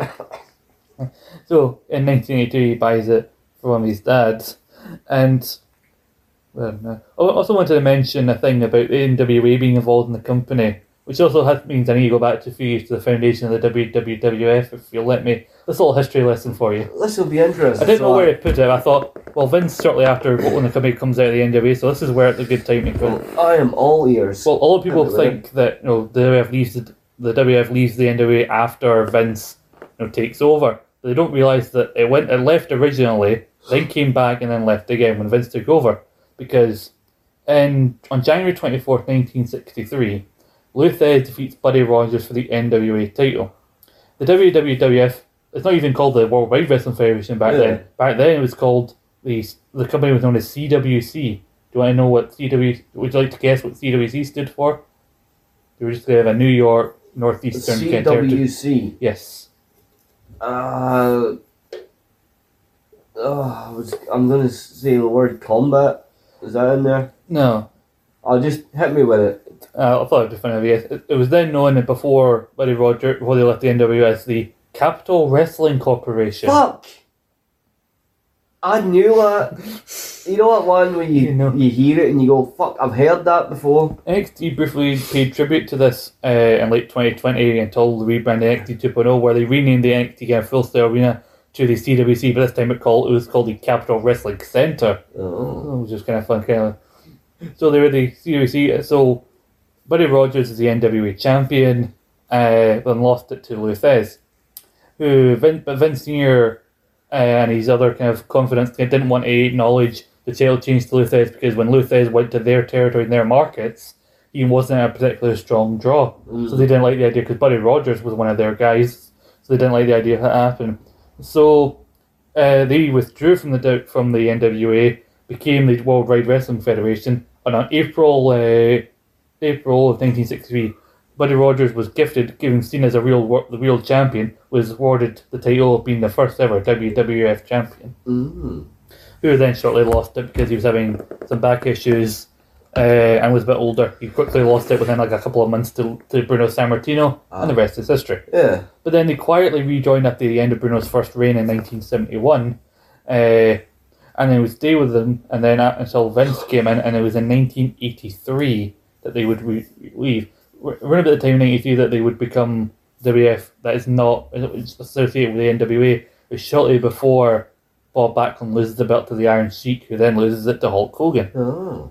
Right before Vince is about to implement his vision of Hulkamania in sports entertainment. The only reason Hulk Hogan won the belt from the Iron Sheik is because Backlund outright refused to lose it to Hogan directly, in a rare babyface versus babyface title change, because Backlund said, I'll lose it to somebody who I believe could legit beat me in a fight, because he was a shoot-style wrestler. And he was like, I'm not losing to Hogan. And so Iron Sheik has an amateur wrestling background in his youth in his native Iran. So he's like, fuck it, I'll win it I'll lose it to him. So he only held it for a month. And apparently part of the reason Iron Sheik would go on the years to hate Hogan, it's like, I did the honours for you, but you would never return the favour for anyone else, so fuck you, basically, was Iron Sheik's philosophy. We could spend an entire year covering on just how much of a fuck nugget Hulk Hogan is. Mm-hmm. But I mean, we've done that before. Yeah. You know? And like Vince has even admitted, if my dad knew what I was going to do with the company, he never would have let me buy it from him. Yeah, like if he knew. If you only knew. He must have had an idea before he passed. He must have had a notion. Mm-hmm. And so, like, but buying Hogan, taking Hogan in from when he was working in the AEW, where Hogan, when he came to the WF before, like you said, he was a heel with Friday Blassie, then left, went to the NWA, because Vince Sr. apparently didn't see anything in Hulk Hogan at that time. Jeez. And then, while he was in the NWA, he then had that role as Thunderlips in Rocky 3. Yeah. And that made the name Hulk Hogan a bit more popular. People came to AEW shows like, hey, it's that guy from Rocky 3. Yeah, But for whatever reason, Vern Gagne, who was the promoter, kept giving him title shots for the AEW title, but never pulled the trigger and let Hogan be the champion. Yeah. And so Vince then comes around and like, hey, Hogan, come on, Terry, come back. I'll make you champion. Yeah, I don't think he was even technically Hulk Hogan back then. No, he was just Terry. Like Hogan allegedly gives him the name Hogan because Hogan's like an Irish American name, the same as McMahon. Didn't he want to dye his hair red and make him some Irish fucking muscle man or something? I don't even know about the red hair part, but I think it's like he wanted people to have names that related to different demographics, so that different people from different backgrounds come to shows and say that guy represents me. Yeah. Like Pedro Morales appeals to the Latin American kind of market, and Bruno Sammartino appealed to the Italian Americans. No, like I say, I'd heard the rumour like back early in Hogan's career that they wanted to dye his hair red and make him some kind of Irish, you know. They basically want to make him the fucking early WWF's Sheamus. You know? Only difference between Hogan and Sheamus is that Sheamus is an actual Irish guy. Aye. Hogan, I don't think has any Irish in him at all. I don't think anybody watching Hulk Hogan thought, that's an Irish surname, that Hogan. No, Hogan wasn't meant to be, never appealed to the Irish. Hogan's whole gimmick as it went on was, he's an all-American. You average day Americans, if you work hard enough and say your prayers, eat your vitamins, can be like me, look at my large arms. Yeah, my 22 or 24-inch pythons. You know what's ironic? Now, no, sorry, I'm not going to tell that story. Like, it's not a bad story. It's not relevant to this. So it's going to take me on another tangent. I've got so much else to say. But so Vince then brings people in from other territories across 83, 84, and then in 85, like Mean Gene Okerlund, Jake Roberts, people like Ricky Steamboat came in. Steamboat. Bobby Heenan was a guy from Minnesota and everything from Minnesota territory. So many big stars would come in. Jesse Ventura. Jesse Ventura, Dave Schultz, who famously slapped that guy on TV who interviewed him for asking him, I think wrestling's fake. Is that fucking fake to you? And then that kind of blackballed his whole career. Even though he allegedly says McMahon told them if the guy asks you about fake, fucking prove him otherwise. And then basically they're like, nah, we're going to wash our hands of you. The 83 is a very interesting year for Vince McMahon as he's implementing his thing. Because he's bringing people in, allegedly. Well, there's other things that prove that it's kind of true in a way, but the circumstances around it are a bit sketchy. In that, in '83 and Thanksgiving of 1983, where Flair had been holding the NWA title for 21 months, lost it early in '83 to Harley Race because it was felt that Flair's first reign wasn't the best one, and then when he was going to win it back at Starrcade, probably kickstarted his career. They even subtitled the show "A Flair for the Gold." It was all about making Flair get up to that next level. I think part of the reason that Flair's first reign didn't work out allegedly was a lot of promoters at that time didn't like him as champion because Flair is actually an example of the first proper small in wrestling terms champion.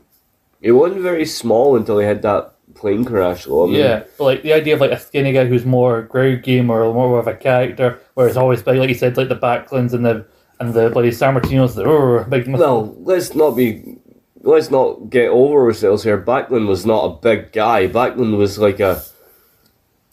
looked like a college wrestler. Yeah, basically. You know, whereas I'm talking like big guy, like Sheik, he in his prime was a big guy. Yeah. You know, Hogan was a big guy, Savage was a big guy, Warrior was a big guy. So basically, Vince. Who probably at that point was either not wrestling yet or was the Dingo Warrior. So Vince came in. Jim Crockett Promotions are putting on Starrcade, which is jokingly referred to by people as, it's the NWA's or WCW's version of WrestleMania, even though it predates WrestleMania by 2 years.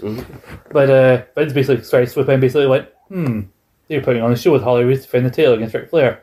Maybe I'll make an offer to Harley Race to come with me and work for me. And try to basically lure Harley Race away from the NWA, even with the belt. And supposedly the plan was he'd come in, drop the belt to Hogan. Hogan wins the WF, and then basically like, look, he's got our belt and the NWA belt. Look how great we are.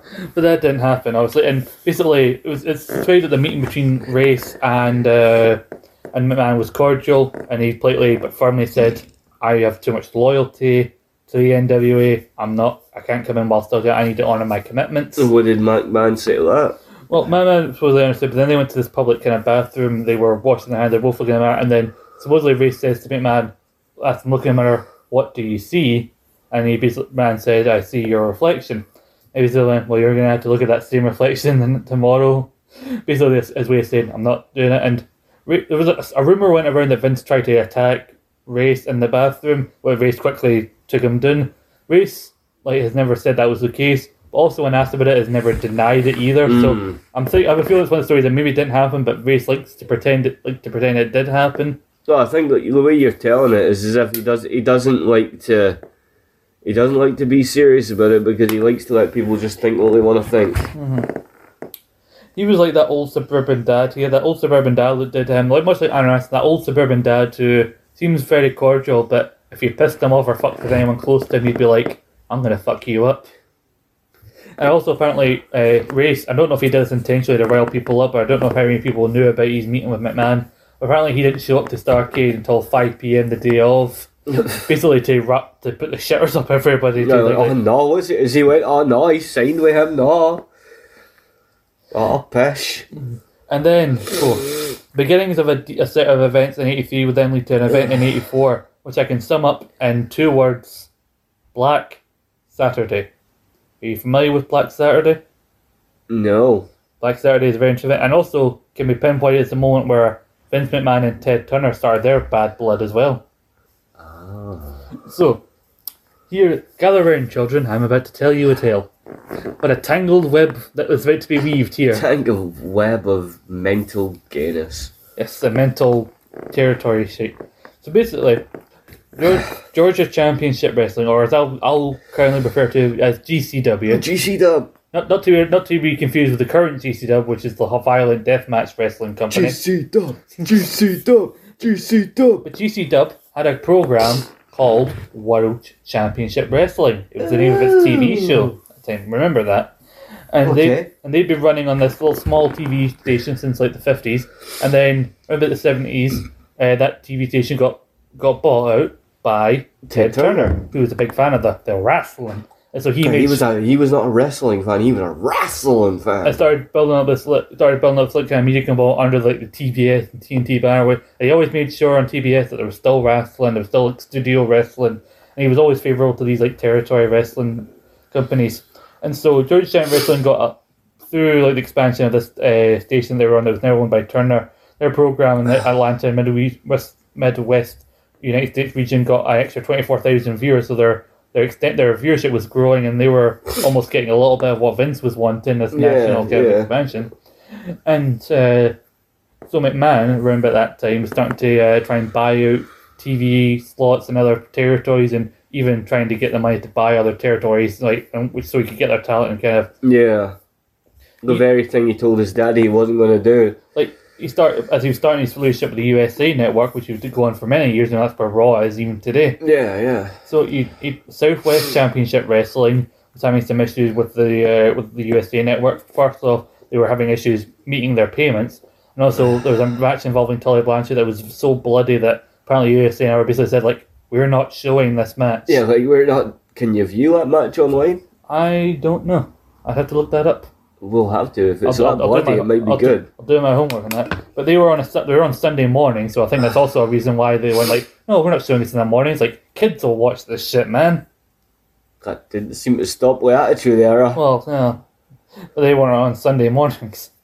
But anyway, No. so- Heat or Velocity was on a Sunday, wasn't it? yeah, nobody's bleeding on fucking Heat. It's not worth it.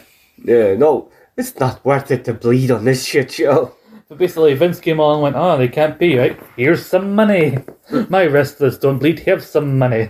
Have some money. Look, beautiful money. I don't know if those are exact words, but I like to think they were. Do you think he went, nyahaha? No, And twisted his imaginary twisty moustache. Went, nyahaha. no, Vince did his big throaty Vince like, ha ha ha.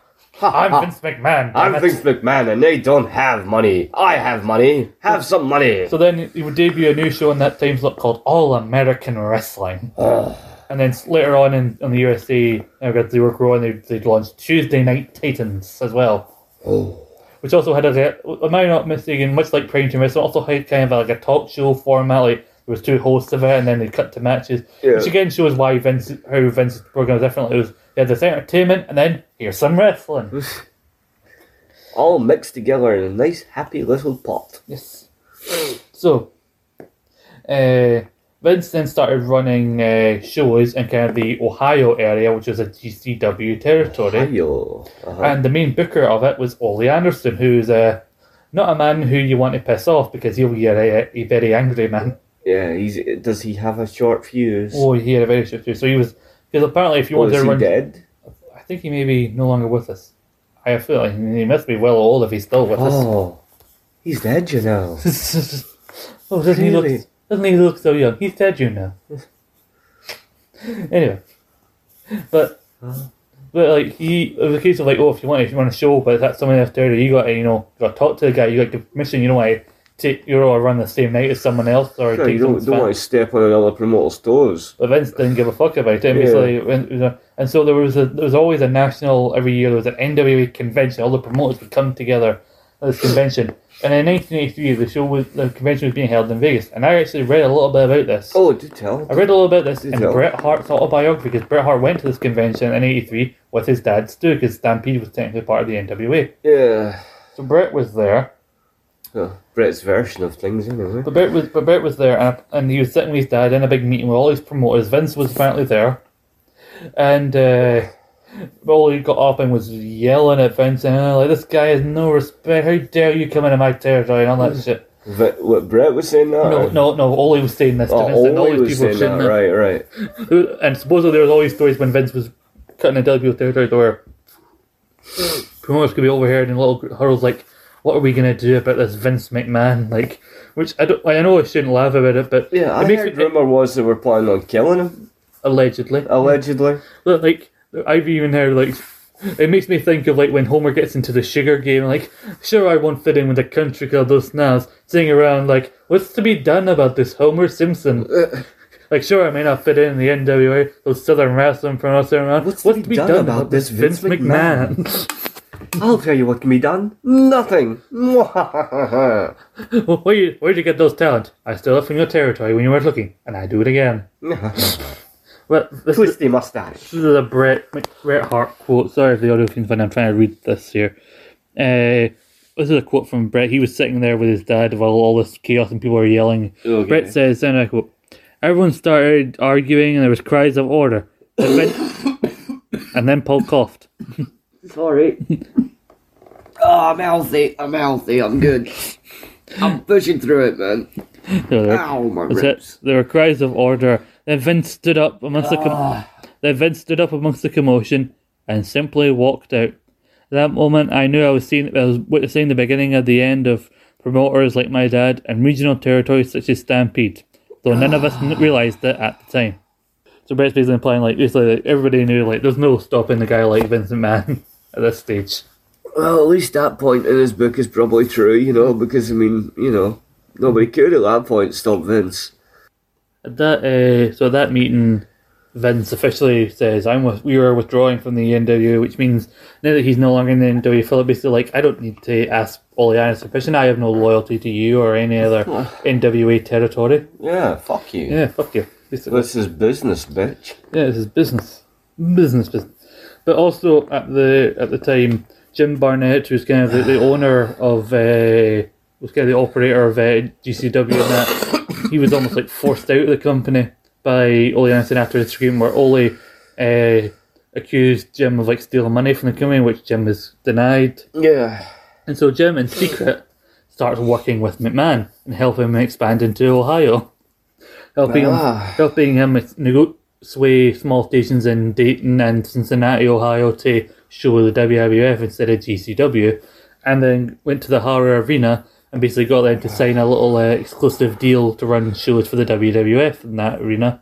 Cool. Making wrestling shows, and then they started promoting big cars in that territory in Ohio and across Dayton and Cincinnati with Andre the Giant, who was a big draw in those days as the headliner. Yeah. So they started cutting in on GCW, and then Vince went to Ted Turner and basically said, how about you give me the WWF, you give us that World Championship Wrestling 2 hour time slot on TBS on a Saturday night, which Ted Turner basically went no.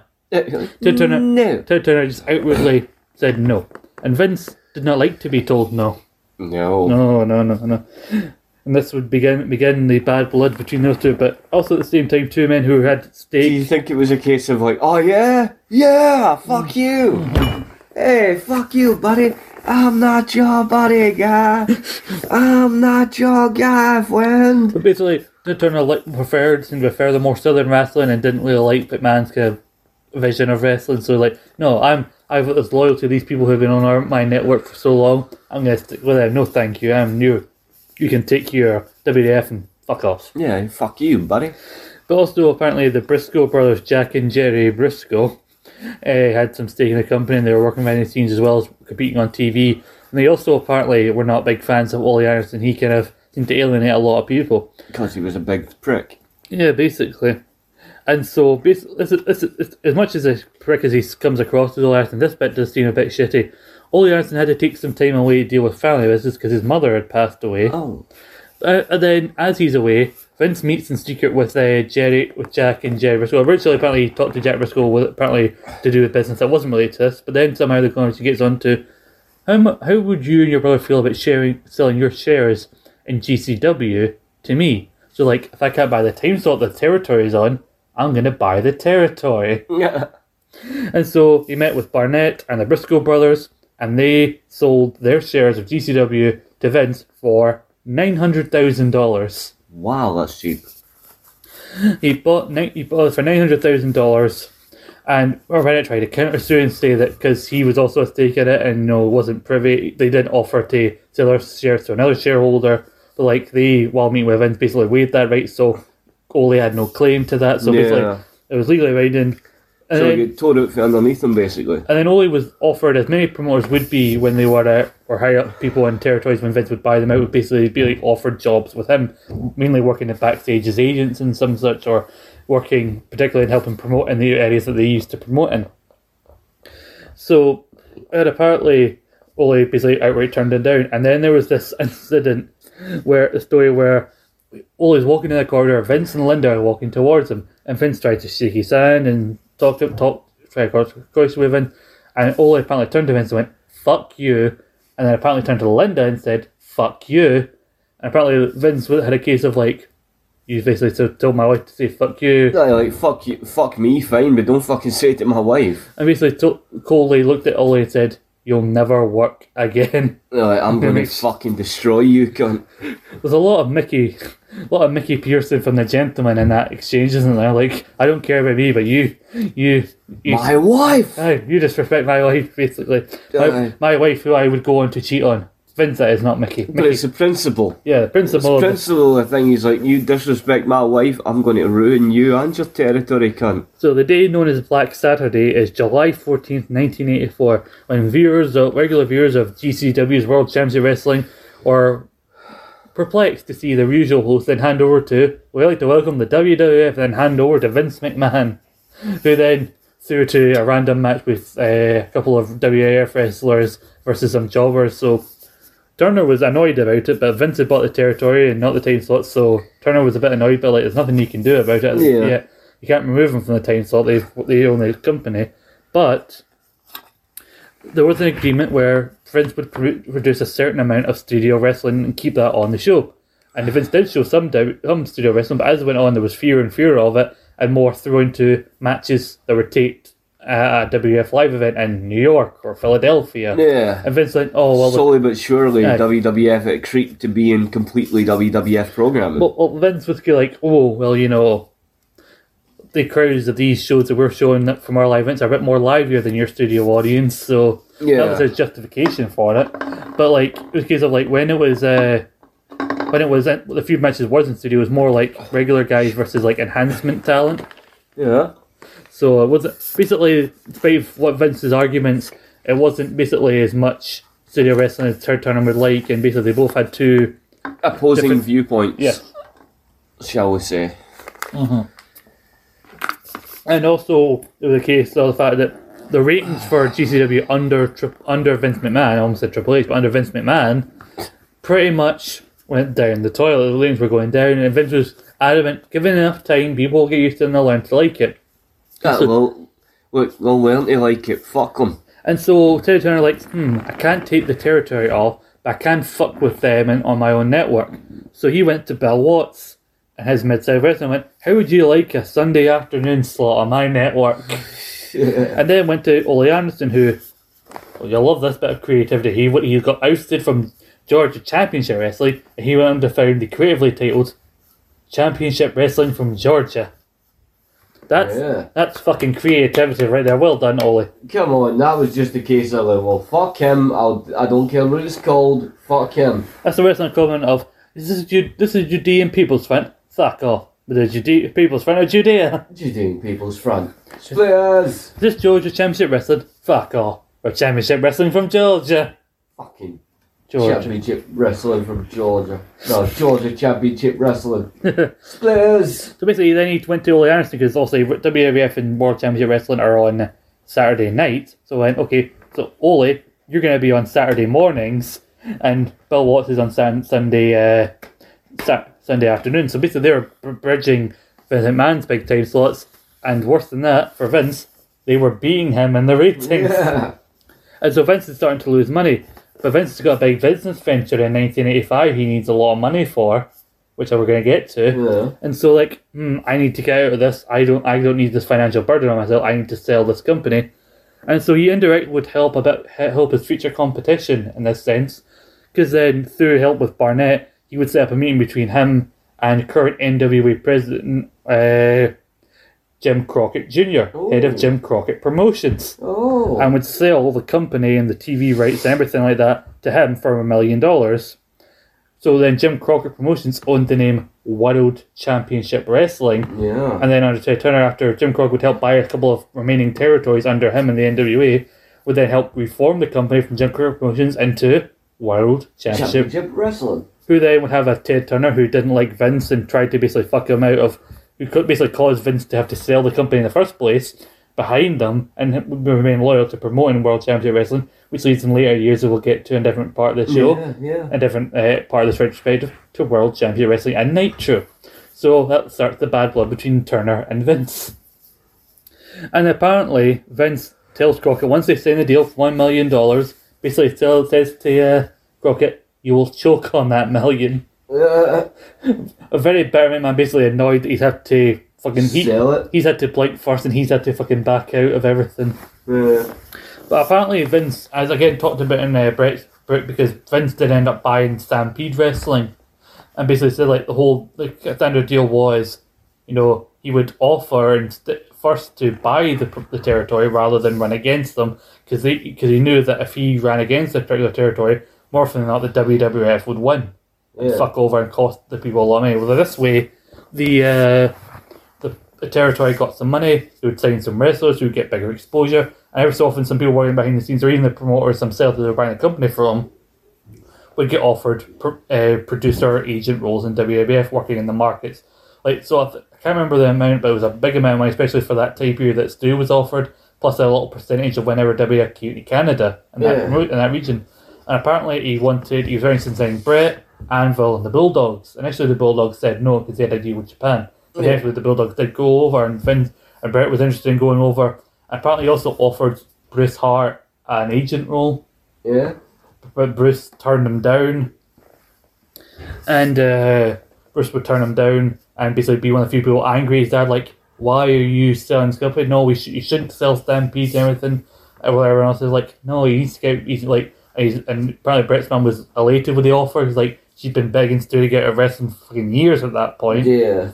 And so Stu was kind of happy to kind of get out of it by that point. But at this point, Brett really paints a sour picture of Bruce Hart in this. But allegedly, Bruce tried to get people when they had the final Stampede show before they were officially sold. Bruce tried to get wrestlers to boycott the show. Ugh. And even when they tried to reboot Stampede a few times to run against the WF in Canada, to which point, like, there was a point where Brett tells a story where an agent would come up to him who knew kind of the Hart family, and would say, like, what is this about your brother reforming Stampede and trying to run against it? Like, I don't know anything about it. He'd go to his dad and Bruce would deny it, and then get evidence that, and then later on evidence would present to Brett this was happening. Yeah. And like, basically, Brett was annoyed. Like, not only are you doing this, which goes against the deal that our dad signed, so he could finally retire, but you fucking lied to me about it. Yeah. Which basically goes to show why there's so much parallel between Bruce Hart and Bret Hart. Well, I understand that, but let's not be coy here. You know, there's a lot of bad blood between Bret and everyone. Pretty much, yeah. Bret doesn't like anyone because they all done him bad. And what would our discussion about... I know I went to 84, but we need to go back to 83, because what would our discussion of 83 be without our talk of Vince's involvement in the Jimmy Snuka cover-up? Oh, that with Nancy Argentina, who fell. Yeah, she fell and smacked her head against the sink. Violent enough to put her into a coma and kill her. Yeah. You know, that, yeah, totally. So, Jimmy Snuka before this was a big name in the WWF. Huge name. Yeah. If possible heading towards the title run. Yeah. And then, Vince Jr. is now in charge of the company when this happens. Snuka's original story, which then would go on and change, which is where the suspicion would come from initially. Yeah. It was like, Nancy was walking towards the car, we stopped her wrist, she slipped on some ice, she hit her head, and then she was kind of fuzzy. She went to sleep when we got to the hotel, she never woke up, and then he would change his story, and then he would say that they were play wrestling in the hotel, she fell. And like, the Dark Side of the Ring really paints a picture of like, you watch the Dark Side of the Ring thinking like, maybe they'll point some new evidence, you watch the Dark Side of the Ring like, that motherfucker's guilty. Yeah, he killed that woman. Yeah. Like, Dave Chappelle jokes about meeting O.J. Simpson backstage at a comedy show after he was acquitted of the murder of his wife. I've seen that. And then as soon as he leaves the room, all the comedians are probably turning to each other and went, that motherfucker did that. Yeah. That's the vibe I get when I watch that documentary. Oh no, I'm totally the same. I've watched that one and it's quite clear that Snuka was a coked up violent psycho. Like, one of the weirdest moments in this is when the Tonga kid, who was like one of the biggest defenders of Snuka throughout the documentary, inadvertently, in his own way, inadvertently basically proves that Snuka did do it, because Snuka said that Tonga kid was in the car with him, which he was, and then when Nancy slipped and basically said to Tonga kid, did she fall in that rest stop? He went, no.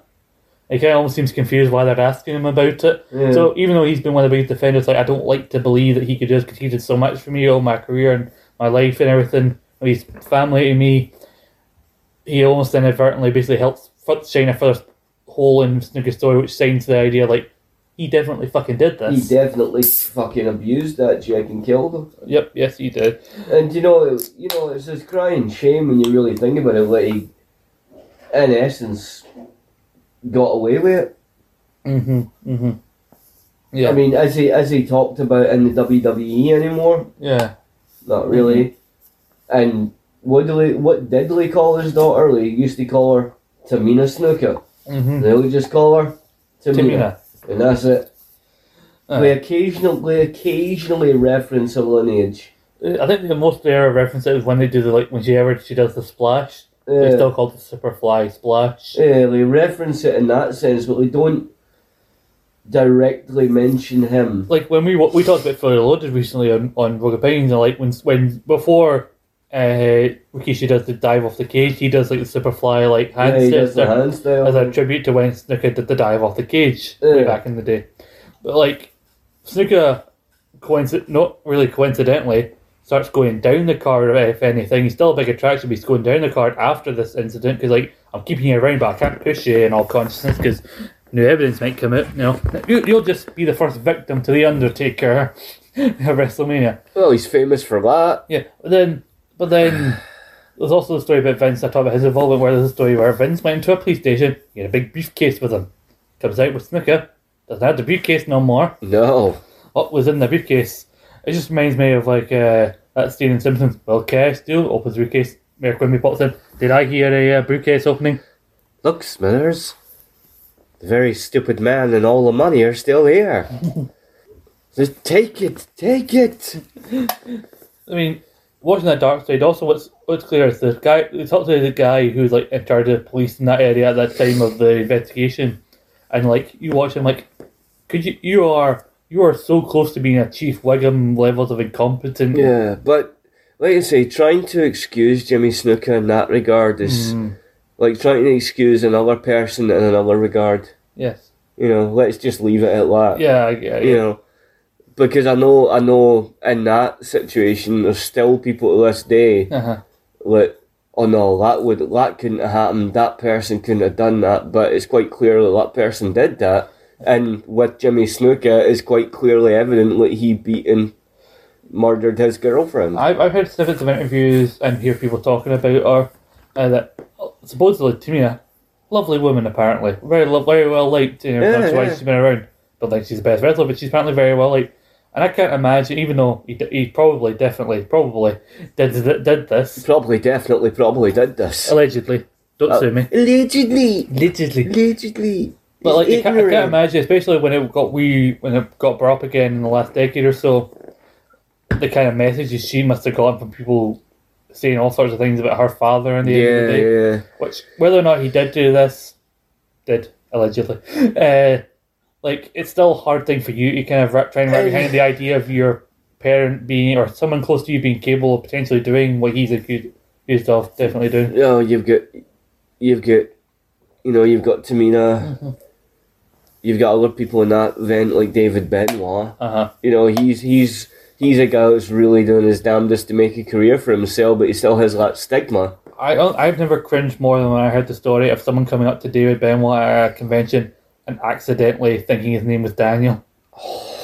I would if I was that person, I would have punched myself in the face. I'd be like, ground, open up, swallow me whole. I don't want to be here no more. Yeah, but from what watching that Dark Side on that, he seems like such a nice guy. Oh yeah. David, but he seems like but you can obviously tell he's a very broken man, but a very nice man. Like, yeah. But didn't he fight against or tag with Pillman's kid? I don't know. I think he does want to get into wrestling, though. I'm sure David Benoit is in wrestling. Like he is. He has been training at least. Yeah, I'm sure he's in it. And the only thing I heard that maybe a little bit of a cringe for him, and the sort of like, he's adamant he wants to be able to use his dad's music. And the name, like, he wants to be like Chris Benoit Jr. Yeah, he wants to use his dad's name and music and focus on his wrestling legacy. But that's a pipe dream because that ain't gonna happen. A nice ending to that Benoit documentary was the fact that Nancy's sister is interviewed a lot. Apparently her and David became a bit of estranged, but then thanks to Chris Jericho in 2021 they got back together. I thought it was cool. AEW pay-per-view together and everything being shown together, which was nice. I thought that was a really nice end to that. It was cool. But yeah, like basically the idea, like there's already a fair share of controversy there, and Vince is starting to buy up people and territory and TV time, and then Vince is like, what's the next step in my expansion? And he starts to get a TV connection thanks to Lou Albano being in Cyndi Lauper's video, because Cyndi Lauper also a big fan of wrestling. I don't know if she still is, but but I don't know if you've seen the clips of bloody Becky Lynch and on that show Young Rock playing Cyndi Lauper. I just knew she played her. She's pretty good.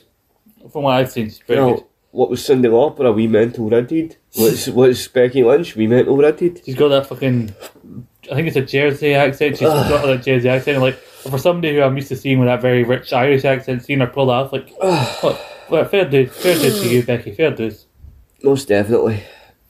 That's one of the things I hate about having been no well, like, especially when it's to do with my nose. whenever I breathe in, I sound like I'm taking a massive line. What? Aye. Well, probably like what Vince was probably doing a lot of the time, like back in The the 80s. annoying thing I have at the moment is that my left nostril is closed and my right nostril is practically closed. So, Oh yeah, what do you mean? but the one that's fucking like, I can't breathe through it is the one that keeps running. Yeah. So But I should mention it's before Vince actually has both his children before he buys the WWF. I should mention that. yeah, They're both Shane was born 15th of January 1970. he's old. He's like 52, I think. And Stephanie was born 24th of September 1976. Nah, she's kind of old too. She's 46. She's older than me. It's weird because like they talk about WrestleMania in that documentary I was talking about, and when they talk about Vince getting the idea, said, "Oh, we were on holiday with our son Shane at the time," so I asked him like, "Oh, it was only Shane they had at the time." Like, no, Stephanie was there. And like, so did you just bugger off on holiday without Stephanie one time? She didn't want to go. Who knows? Yeah, Vince gets this idea to do a big super show, which we now know as WrestleMania. Yeah.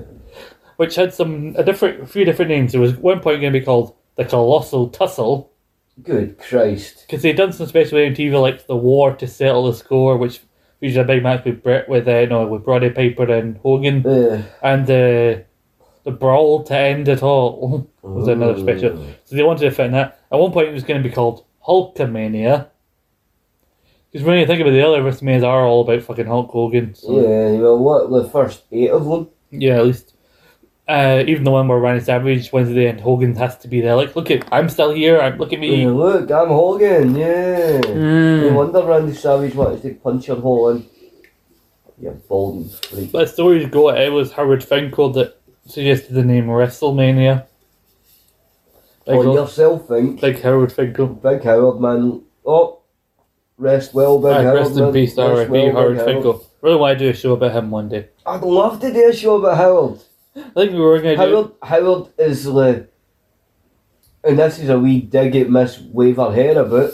Howard is the real est, the best est, the fucking strong est, the bold est. He is the bestest. Big Howard. I love Howard. That you know, she is the shit est, the worst est, That's plenty. the crappy est, That's plenty. the annoying est. Shut up. She's crap. I don't know how to laugh. But, Well, I've got a right to be hateful. oh, fuck you. Bitch. Anyway, That was into you, no her. Oh, you a bitch. you're a bitch. I know. Bitch. Did not think this is how our binge rage event was going to start. Anyway. It hasn't started already? Oh, well, I mean, I'm talking about this is the first part of it. I know, I'm kidding. I will punch you. I'm kidding. This will come to fisticuffs. You wouldn't have my other glasses on, would you? I would. My brother has glasses. I've smacked in several times. You crow fuck. Haha.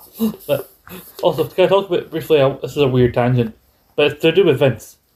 But supposedly, when that Vince biopic was suggested, a script or parts of a script went online, and supposedly, according to the script, there was meant to be a scene of Vince with Linda and Jesse Ventura, and it was going to be a big thing about how they were kind of Vince was toying over the stage, like, I'm taking over. I want to go national. Do I stick with Backlund or do I go with Hulk Hogan? Which I think is one of those over dramatized things. Like, I don't think it was a hard decision for him to go with fucking Hulk Hogan. No. By the time WrestleMania comes around, he's already been champion for a year. Let's be fair, he was champion for the first 8 WrestleManias. Most of the first 8 WrestleManias, some of them he wouldn't walk into, but he would walk out as champion. Like, Right. it wasn't the champion. They didn't walk in or walk out of WrestleMania 4, which is the only good thing about that WrestleMania. Throughout the 80s, Hogan was the champ. Pretty Apart much. from brief time with Macho Warrior. and a wee while with Warrior. But then again, Warrior was 1990 was it? Yeah, and then 91, he lost it to Slaughter, but then Hogan won it from anyway. And then Undertaker came along, we've covered that before. Yeah, and then Undertaker won, and Hogan bitched about his poor neck, even though it didn't even touch the chair, you cunt. You balding, lying fuck nugget. Yeah. Anyway, but Vince apparently put a lot in this. Like that. Remember the time he got that $1 million? He needed all that money because he was putting a lot of money into this. Like at Madison Square Garden, all these celebrities. Like you had Cyndi Lauper, Muhammad Ali, who we mentioned there. Liberace. I was guess Liberace. Andrew Lloyd Webber was there, and if you see him getting interviewed in that show, he doesn't look like he knows where the fuck he is. He never did. No. I think there's a few other celebrities from that time, but yeah, he had Cyndi Lauper accompanying Wendy Richter for her match and everything. And apparently Vince even said he mortgaged his house to make sure WrestleMania. So like, even had a big talent meeting the day of the show. Basically like a case of like, it's a no pressure tell me like, no pressure lads, but you know, They make this work because if you don't, I'm fucked. the company's fucked. I'm fucked if this doesn't go well. So you know, Days a turn, no pressure, eh? And also, apparently, I think Hogan and Mr. T were knackered because the night before they hosted Saturday Night Live. They did the show live, went out with the cast afterwards, as was tradition with the host, and then got like a few hours sleep. Came for an early call time. And apparently, Hogan was put in charge of Mr. T because Mr. T he'd had some back and forth with Piper and was worried that Piper would like shit on him, and so Hogan was told, keep a fucking eye on T. Make sure he doesn't try and bail on this shit. Make sure he doesn't piss off Piper enough so Piper kills him. Well, no, they were worried that Mr. T would try and pull out the show through fears of Piper, shitting on him. So that was the year. But then, of course, as we know it, the WrestleMania went ahead. It was a success, obviously. Yeah. But interesting you mentioned Piper, though, because he was known to shoot on people if he had issue with them. Mm-hmm. But what's interesting about it is a concept that was fairly new thing was pay-per-view. And WrestleMania 1 was not a pay-per-view. It was not a pay-per-view. It was like closed-circuit TV. But the first pay-per-view would be later on in 85. It was the Wrestling Classic. Let me talk to you about the Wrestling Classic, shall I? Yeah, please do. It took place on November 7th, 1985. Rosemont Horizon in Illinois. 85? Yes. Wow. Later on that year. It's just a one night. It's just a show made up of then. It was a show made of a giant fucking tournament, basically. So it was basically a proto King of the Ring. Aye. Well, so like Hogan was on the undercard defeating Piper for the title by disqualification. So there was a big gold tournament. Let me run you through these matches. There are 15 fucking matches. So basically, it's like WrestleMania 4, but with one less match. Yeah. So Adrian Adonis defeats Corporal Kirshner. Dynamite Kid defeats Nikolai Volkov. Randy Savage defeats Ivan Putski. Ricky Steamboat defeats Davey Boy Smith by forfeit. And Junkyard Dog defeats Iron Sheik. Moondog Spot, I've never fucking heard of him, defeats Terry Funk. You ever heard of that wrestler who died in the ring at Jerry Lawler's thing? No, I've never heard of this. Oh, well, that's Moondog Spot. Fucking hell. He was in his 50s or something. He was in the corner, and then he had a heart issue, and then he died in the ring. Fucking hell, that's bleak. Yeah, it's bleak whenever you hear about any performer dying when they're doing their craft. But yeah, Moondog Spot is known for being a famous territory wrestler and dying in the ring at Jerry Lawler's special wrestling event. So then, moving on to the first round, we had Tito Santana defeat the Magnificent Morocco and Paul Orndorff defeat Bob Orton by disqualification. Quarterfinal. Dynamite Kid defeats Adrian Adonis. Randy Savage defeats Ricky Steamboat. Junkyard Dog defeats Moondog Spot by pinfall. And then there's a double count out for Tito Santana v Paul Orndorff, which means Randy Savage has a semi-final match, but Junkyard Dog doesn't. Randy Savage defeats Dynamite Kid and then goes on to lose to Junkyard Dog in the finals by count out. Wow, okay. Well, that was really worth a full fucking tournament, wasn't it? For Randy? Yeah, totally. Randy to lose in 9 minutes via fucking count out. Yeah. Nothing against Junkyard Dog, but it was fucking by count out, for God's sake. Yeah. Anyway, and then pay-per-view came into a thing which helped Vince as well. And also around that time he made friends with a young NBC executive who NBC Universal also owns the USA Network. A young NBC Universal with the name Dick Ebersol. Dick Ebersol. Yes. Who would also go into business with Vince with other failed business ventures, but he made a deal with Vince which led to the beginnings of Saturday Night's Main Event. Ooh. Even though there were some TV sets who were skeptical about it, Takara sort of like, implored them to take a chance, and so they put it on the first Saturday Night's Main Event, which I think also had Hogan MSOT in the main event spot. Yeah. I think Piper was there as well, and it was successful, and they'd run it annually. I think it was the 4th or 5th Saturday Night Main Event, which features the infamous Rockers match where they won the titles but didn't win the titles, Yeah. kind of thing. Even though they fucking should have. Yep. If that fucking Jim Neidhart had just fucked off like he was supposed to do. Ugh. So we had that. Then WrestleMania 2 comes around. Not many people really still talk about WrestleMania 2 main because the whole idea, turns out, of doing WrestleMania across 3 fucking locations, lo and behold, bad idea. Yeah, I'm gonna put something at ease in my mind here. Was there ever a WWF event, an early WWF event where Gorilla Monsoon actually wrestled? I don't know. I think by this point he'd already retired. I think. Just because you know that early that WrestleMania where it had all the football stars and things. Yeah, that'd be WrestleMania 2. Yeah, I'm sure Monsoon. No, I'm pretty sure he was on commentary. By that He was on point, commentary by that point. Really? So when did he I don't know. stop in ring? Was it late 70s? Must have been. I think he was already commentating because, like, if he was hosting that show, that wrestling show that I mentioned earlier on, Yeah, All Star Wrestling, I think it was, with Jason Ventura by 82. I suppose. Then he must have retired at some point in the 70s. Then, I suppose. weirdly enough, I think there was 3 different commentary teams for the different parts. I think the section that got the Hogan Bundy cage match, I think one of the commentators was actually Lord Alfred Hayes. Yeah, During this game. I liked him. Whoever so often wrestlers were referred to as your lordship when they were being yeah. interviewed by him. Your lordship. And then I think there's other things I want to talk about in this first part, but we went very long on this, and we are confined to do many parts of this. We are, and hopefully by the time we do the next part, I'll be in a hell of a lot better form. As you mentioned, Vince, before I go on that documentary I was talking about, did say that promoters did phone his dad when he was initially starting to go into other territories and taking some talent, basically being like, "Hey, Vince, like, your fucking kids." Have like, a word with your boy. But then he said his dad kind of saw that his son was being successful and so kind of let it slide. But I think Vince would have liked his dad to have seen The WrestleMania because his dad sadly died in '84. Yeah. And How long before WrestleMania did he die?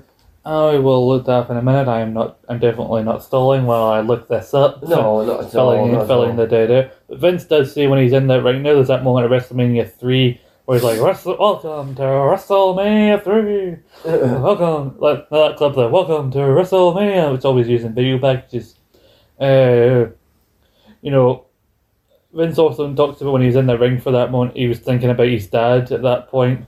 And he was there in the ring in front of all those people and everything. I want to end on WrestleMania 3 because it's like the first proper stadium WrestleMania. Yeah, like, first proper big. Was it 98,000 or something? yeah. Well, they say 93,000. I think it was the rumor is that it's actually closer to 78,000. Ah, yeah. It was still a big number. Still a huge number for the time. But even though WrestleMania 32, WWE claims it was over 100,000, I think it was actually closer to the 93,000 that WrestleMania 3 was. So WrestleMania 32 now beats that record, I think. You know, wrestling always tries to fudge the numbers when it comes to crowd sizes. I have this here. Vincent James McMahon Adley passed away May 24th of 1984. So almost 10 months before WrestleMania 1. 10 months. Because WrestleMania 1 was at the end of March of 85. Yeah. So sadly that's really sucky. I think he knew that his health was kind of declining when he got out of it. He knew he was very old, and then he'd had some health issues in the last 2 years of his life, and sadly he passed away with old Vince Senior. Vincent J. McMahon. Yes, Vincent J. McMahon.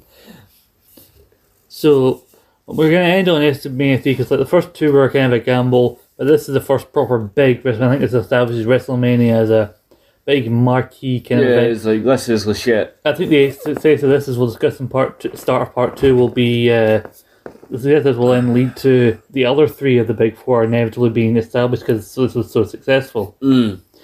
So, you know, it was always one big pay-per-view event and then just TV. Like, back in the old days, it used to be like a little bit of most of the money was made through live events and everything. Like, get a little bit of a taste on TV to encourage you. Please come when the WWF or whoever company comes to your town, whenever. Yeah. Please pay money for the tickets. We're going to be here. Yeah. You might want to spend some money. Come and look at The us. title might change hands. Probably won't, but it might. You never know. It might. You never know. We'll tease you enough to make you think it might happen. Yeah, anything could happen. The World Wrestling Federation. Anything. I mean, we might have a good show. You never know. And Vince was a bit... King Kong Bundy might actually be Hulk Hogan. But that's not going to happen. So Because King Kong Bundy, he never wins anything. Hogan in 1986 had spent most of like his year feuding with Paul Orndorff, because Paul Orndorff had feuding with him alongside Piper at WrestleMania 1, but then turned face and kind of been his buddy. And then when he tried to get in touch with Hogan to help him out, Hogan hadn't been there for him, so he turned on him again.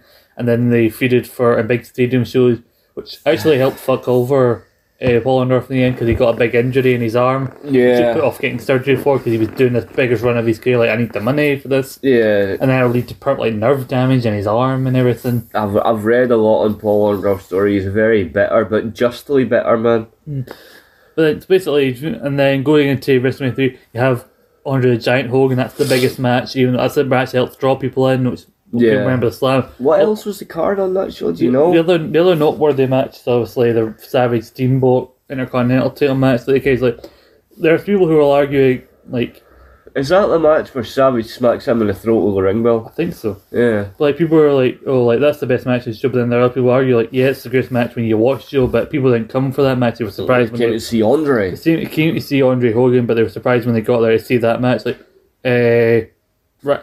Al Snow even claimed that he believes Hogan versus Andre is the best match of all time because it drew more money than any other match, he claims. That doesn't mean it's the best match. Which led to somebody in the Q&A basically asking him, oh, you said that Hogan versus Andre is the best match of all time because it draws the most money. Does that mean you don't think you've ever had a good match because you never drew any money? Did he respond to that? I don't know what his response to that was, but I don't think it would be too favourable. Yeah.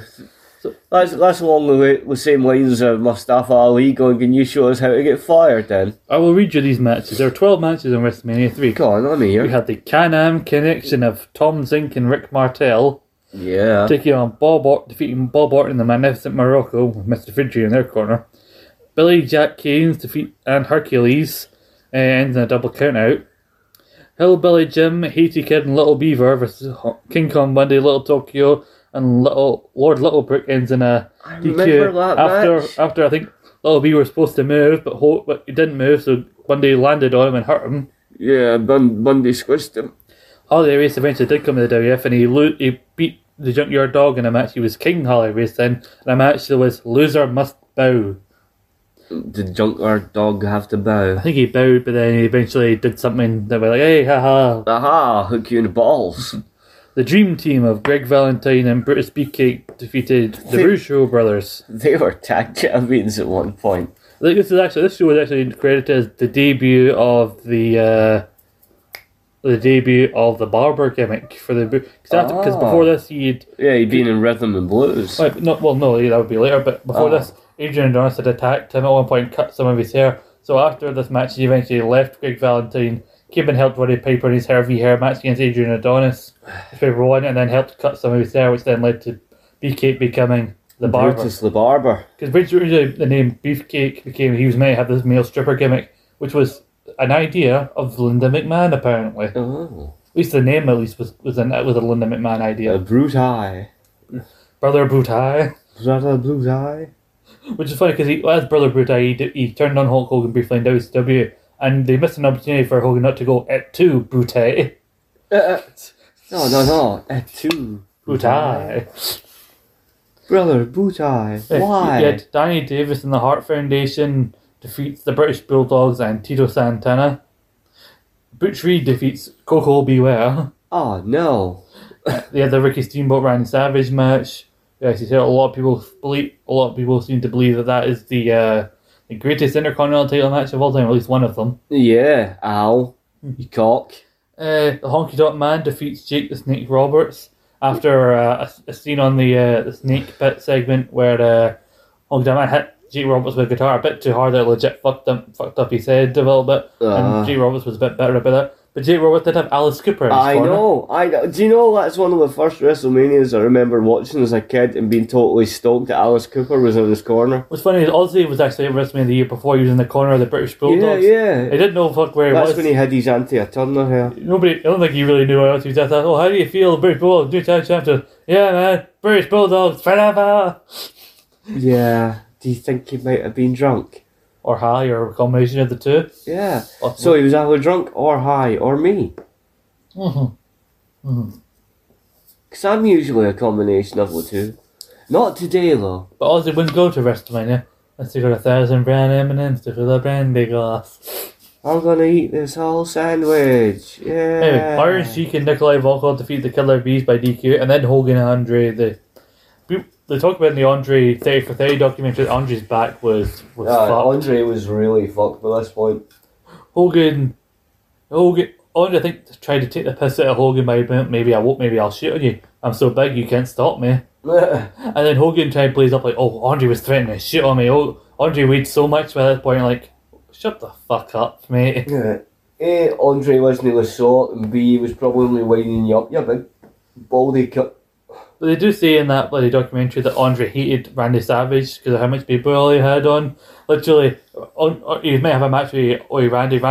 Andre's sitting there playing cards with some guys backstage, and then in comes Randy with baby oil, and he's all going like, hey, you want to talk about the metal? And he looks at him and goes, no baby oil, get out! Like, goddamn oily fucker, I'm not wrestling you oily dick. Do you know the best Andre story I heard that was on that documentary, which I personally think there's a lot of truth to, even though there's a couple of dates skewed on it. But the self-destruction of the Ultimate Warrior. I love it when Bobby Heenan's talking about the interaction between Andre and the Ultimate Chump, you know what I mean? But like Andre didn't like people fucking about in matches. And he, Bobby Heenan had told Jim Hellwig, he's like, look, you do this, don't go mental on him because Andre will deal with you. Jim Hellwig being the prick he was. First night they had a match, he bounced off the rope, came running at Andre and fucking leveled him with a clothesline. Andre went. Second night they had a match, he ran at Andre like a mad bastard, clotheslined him, and Andre went. Third night they had a match, he went running at Andre like a mad fiend as he did, and Andre just went poof. And then he went and turned around to Bobby Heenan and went, you'll learn. He didn't fucking hated the Warrior. Warrior apparently dropped him wrong when he was wrestling him and fucked up Andre's neck. That's fucked up Heenan's neck. Heenan had told people that my neck's bad, be careful. He went. I mean, he had that freak out with Brian Pillman. Because Pillman, he didn't know he was going to do it. He grabbed him behind and literally on air, on live TV, but Heenan accidentally went, what the fuck are you doing? Like, watch my fucking neck. And then apparently he threw his head today, he went to storm off, someone calmed him down, and he eventually came back to commentary, but he was like, I'm fucking furious about this. So I'm not happy with that crap. There's a fucking proof this. Nah, Warrior get dealt with by Andre, because like I say, that's the best part of that, when he the third night he went running at Andre and Andre just went poof, knocked him on his arm and he'll learn not to fuck. Yeah, so Vince was a bit ruthless with his tactics. He decided to meet Mercedes-Benz Superdome in Michigan, it was. And it was near a suburb of Michigan, so he wanted to fill as a bigger venue, so he wanted to fill as much as possible, wanted to get that big number as possible. So he basically starts blocking a lot of closed circuit TV outlets from allowing to show the TV and like a certain mile radius of the venue.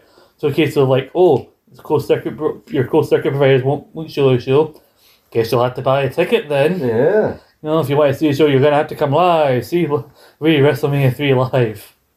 Also, famously, that show, they had that performance from Aretha Franklin as well, singing American Beautiful or whatever it was. I'm glad they don't do that at WrestleMania anymore, because you know why?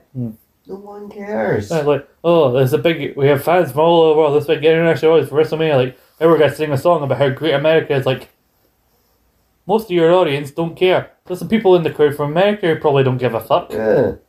The only time anyone ever cared about the national anthem is when DX done it. They cared then. Yeah.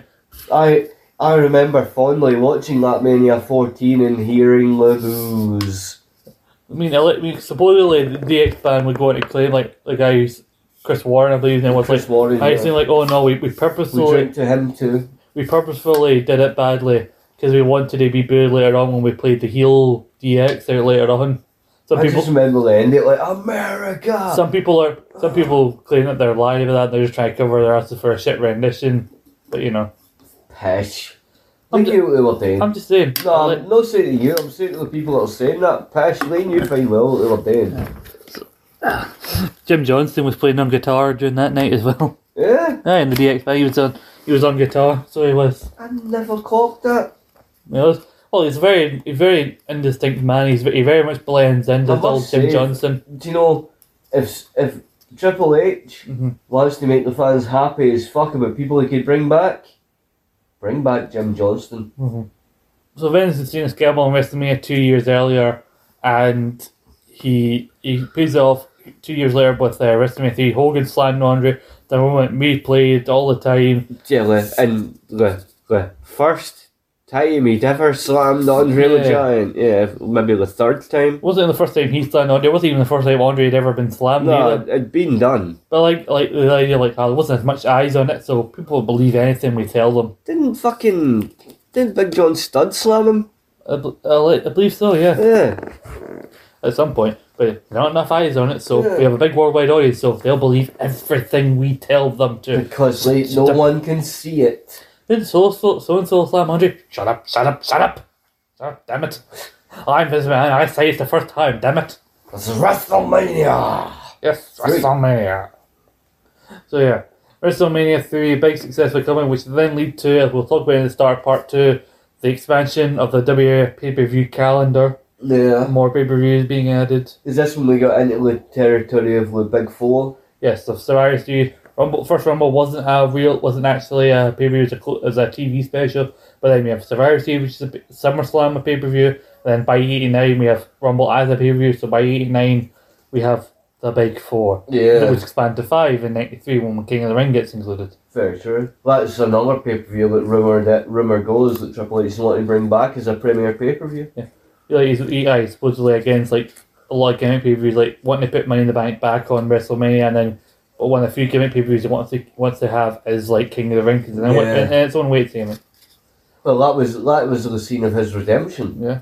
A lot of people also are annoyed that like they did that all women's pay-per-view, but then didn't do another one, and then there's some women wrestlers in WWE who are like, well, I feel more confident that they're going to do another all women's pay-per-view if Triple H has to say about, because Triple H was behind the 4 Horsewomen and everything. Yeah. I think if Triple H wants to do a thing like do Queen of the Ring as well, don't do it the same night as King of the Ring. Do like Evolution 2 and do like Queen of the Ring there, or at least do the semis and finals of Queen of the Ring on that show. It's kind of a thing so that Evolution 2 can have its like own attraction. That would there. be cool. Yeah, diversify your pay-per-view offerings, basically, that's what I'm saying. Or premium live events. Simplify, man. Simplify. But yeah, that's. I think we've been talking so long about so many different things about Vince McMahon and other wrestling stuff that took us into. Yeah. But we're a Rumble podcast, so we went on a tangent, but you know us by now. If you don't, well, now you do. So yeah. hi. So we're good. I think it's good that we can talk about the extra pay-per-view offerings at the start of part 2, mainly because that's the most positive probably part 2 is ever going to be, because there's going to be a lot of scandals talked about in part 2. See, Paul is so shocked about that. He nearly took. Well, we talk about Nails and John Nord. Talk about there's a scandal involving a female referee, the Rockers lawsuit with the Rocker dropper, the steroid scandal. There's all sorts of lawsuits. All sorts of lawsuits and intrigue and subterfuge and all this madness and negativity. You have WWF using a real life war to promote WrestleMania 7. Oh yeah, Gulf War. Yeah, and then Hogan maybe leaving and maybe not. We can talk about the WBF. Oh, the World Bodybuilding Federation. Yes. Federation? Federation. Might as well be called a federation with a fuck up, nonetheless. The World Bodybuilding Federation. Yeah, pretty much, yeah. Look, what did they get out of it? Hey, they got Lex Luger, who they didn't use properly. You're Lex Luger, which is more of a... Not really a prize or anything. Well, it's a prize if we'd have fucking used him, right? If we'd have kept him as the narcissist. You mean Narcissus? But no, they had to make him the American hero because Vince needed another Hogan. I think we'll talk about a lot about the stereo trail in the part 2, and like I said, how it's an history of the WF as well as Vince, because I think a lot of the fallout of the stereo trail does influence what will become the new WWF generation. Yeah, but I'll tell you something else. Mm-hmm. If Vince had still been in power now, I kid you not, I believe Theory would have been this generation's Lex Luger. It's not a bad comparison, I don't think. Because he wanted Theory to be the new Cena. It was obvious even to me that he wanted him to be the new Cena. Build him up as a cunt and then make him this big hero boy, yeah. I think, legit, I don't know if it's the plan anymore, but I think at one point under Vince it was planned for it was going to be SummerSlam this year, then it got pushed to WrestleMania, Theory versus Cena. But Theory's even said in interviews, one of my dream opponents is John Cena. Yeah, I mean, I get it. And, see from what I've read, like things Theory said and whatnot, he seems like a legit guy. Yeah. And it's nice to see him actually getting some proper character development. Mm-hmm. I don't believe in Vince's later years he was really up on the idea of character development. Yeah. I mean, what have we got since Vince fucked off? Mm-hmm. We've got Theory turning into a psycho. We've had Nikki Ash reverting to Nikki Cross and being a psycho. Mm-hmm. We've got the Judgment Day looking strong. Mm-hmm. That's another bloody thing. We've got factions again. Aye. Proper. The only thing I'm waiting on personally, I want the Hurt Business back. Yeah, I think Lashley said he wants the Hurt Business back. I want the Hurt Business back, and I heard rumour that people were saying, well, get the Hurt Business back. I don't want to steal the Hurt Business. I'll maybe show you after we finish recording, but there was a promo, I don't know if it was a .com exclusive or not, but Shelton Benjamin cut this promo on Austin Theory recently, which made you think, realise, fucking hell, I forgot how good Shelton Benjamin can be. Shelton's cool as fuck. I remember being a kid, watching the Gold Standard. Growing up watching Ruthless Aggression, taping it on Sky Sports, Taboo Tuesday 04. Shelton Benjamin wins the IC title for the first time against Chris Jericho. Nice. Which then Jericho would admit later on, I legit didn't know who my opponent was going to be. And Vince had finishes planned out forever. So literally, as Shelton Benjamin comes to the ring, Mike Chioda gets the word in his ear, leans to Jericho and goes, Shelton's going over. Even Benjamin didn't know. So basically Jericho leaned in you're going over, what's your finish? Oh, it's a T-bone suplex. Okay, let me in the corner, I'll bounce back, hit me with your finish. They had to call it in the fucking ring. Yeah. So is that how short the match was? Well, no, it wasn't short, but later on in the match. Oh, right. I'm just giving you the just calling audibles. Yeah. So literally, as Shelton Benjamin's going in, I watched the clip of the back. You can see Mike Chioda leaning into Jericho. That's when he's telling him he's going over. By the way, he's beating you. By the way, which I was shocked at because Batista was in that lineup, and I remember Evolution still being a big thing, even though Orton being kicked out. I thought, yeah. So I remember being a kid it's obviously going to be Batista who's going to win. But it wasn't. Batista's one of the guys I could never envision as an IC champion. He was either going to be a tag champ or a main champ. Yeah. It would be a tag champ briefly a couple of times. Yeah. Wasn't he a tag champ with Rick? With Ray, randomly with Cena, that classic, these two were feuding, now they're tag champs, how will they possibly get along? Oh. Yeah, that's a trope I don't like, and hoping we won't stay under Vince. But see, I know a lot of people may not like. Why are you talking about modern problem? You're supposed to be talking about Vince and a rich bit on him. But we're talking about how the modern product is now that Vince is now no longer here, which we thought would never happen. You can't talk about the modern product without talking about Vince. Of course, because we would not have, and many people might want to talk about Vince McMahon's negatives. Which there are quite a few. A lot of. But you know what? We would not be in the position with modern wrestling we are now had it not been for Vince McMahon's vision. And I'm talking WWE, AEW, Impact, triple it. You would not be in the position you are now without Vince McMahon's vision for global expansion. I think the best way I can sum up the end of this, like by the end of this, I don't know where we're going to be by the end of this retrospective, but like we're not. I know he's done a lot of horrible things. We're not trying to glorify the guy, but we're not also trying to.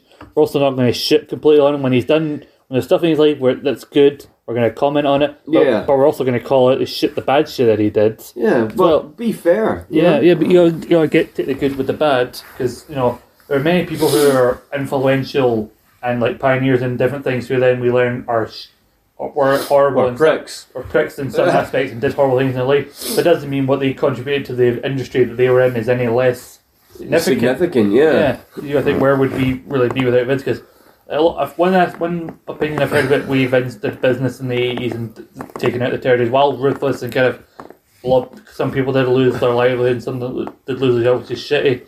But it was the idea, I think Vince had the idea of somebody's eventually going to go national, someone's eventually going to do this, might as well be me. Yeah, and you know what? I thought it first, so I'm doing it. And I think the thing is, in business, a lot of people who are heavily involved in business is like, if you want to make decisions that will help benefit your business, you're going to have to piss off certain people and make enemies. And Vince McMahon made a fair share of enemies, but also was very successful in business. Well, we came to wrestling, we came to bodybuilding, he fucked that up. And football. And we're going to talk about that later on in the retrospective. XFL. Well, I think that's a bit it. Part 2, we're going to wait to the new year, because I thought the other part we're talking about childhood was dark. When we get to the steroid channel, fuck me, I'm going to have a hard time with that one. Oh, yes. But that'll be us for now. We're going to try and focus on positive things going into December and Christmas. We're going to have some positive things. You have a new shirt. We both bought cider today. We're going to talk about... You're wearing a cool Venom shirt. I am, thank you. You have a snazzy coat. I do have a snazzy coat. That's helping my cold though, because it's keeping me fuzzy and warm. We're going to be talking about Impact in the next episode, and then going into December we have some wrestling and some Fraser-like content, which will be fun and festive for December. Yeah, we're getting into the, in my mind, the dreaded season 7. Oh God! So we're going to keep positive for December, come back in January, and then go back to Vince McMahon. So until then, thank you again. This is technically part of our 5-year celebration. Thank you for following along with us if you've been here. If you've been here from the start, if you're just with us, we love you all. It's awesome to have you listening to us. No matter when you joined, we're thankful that somebody's at least listening, because we put a lot of effort into the research for this show and we do editing the show. It's a lot of stuff, so we thank you for following along with us and bearing with our insane tangents and rambles. Yeah, we really do. And I don't know when it happened, but I want to play this out to end the show. Vince McMahon singing "Stand Back" at the Slammy Awards. I think it was in the 80s.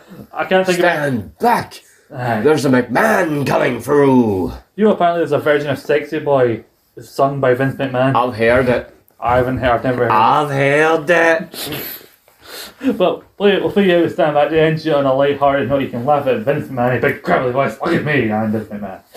But thank you for following along. Stay tuned for part 2 in the new year and our rest of our fun content. And make sure to follow us on Twitter at Instagram and Facebook.com/RoganPod. Follow Rogan Page, which we're also on Rogan page. Our virtual smiley, we're going to try and do most of the build to SummerSlam 2000 through December. So hopefully we can come back in the new year and give you SummerSlam 2000, the first TLC match. Oh my. Oh my. Until then, thank you for listening. Bye-bye. Bye.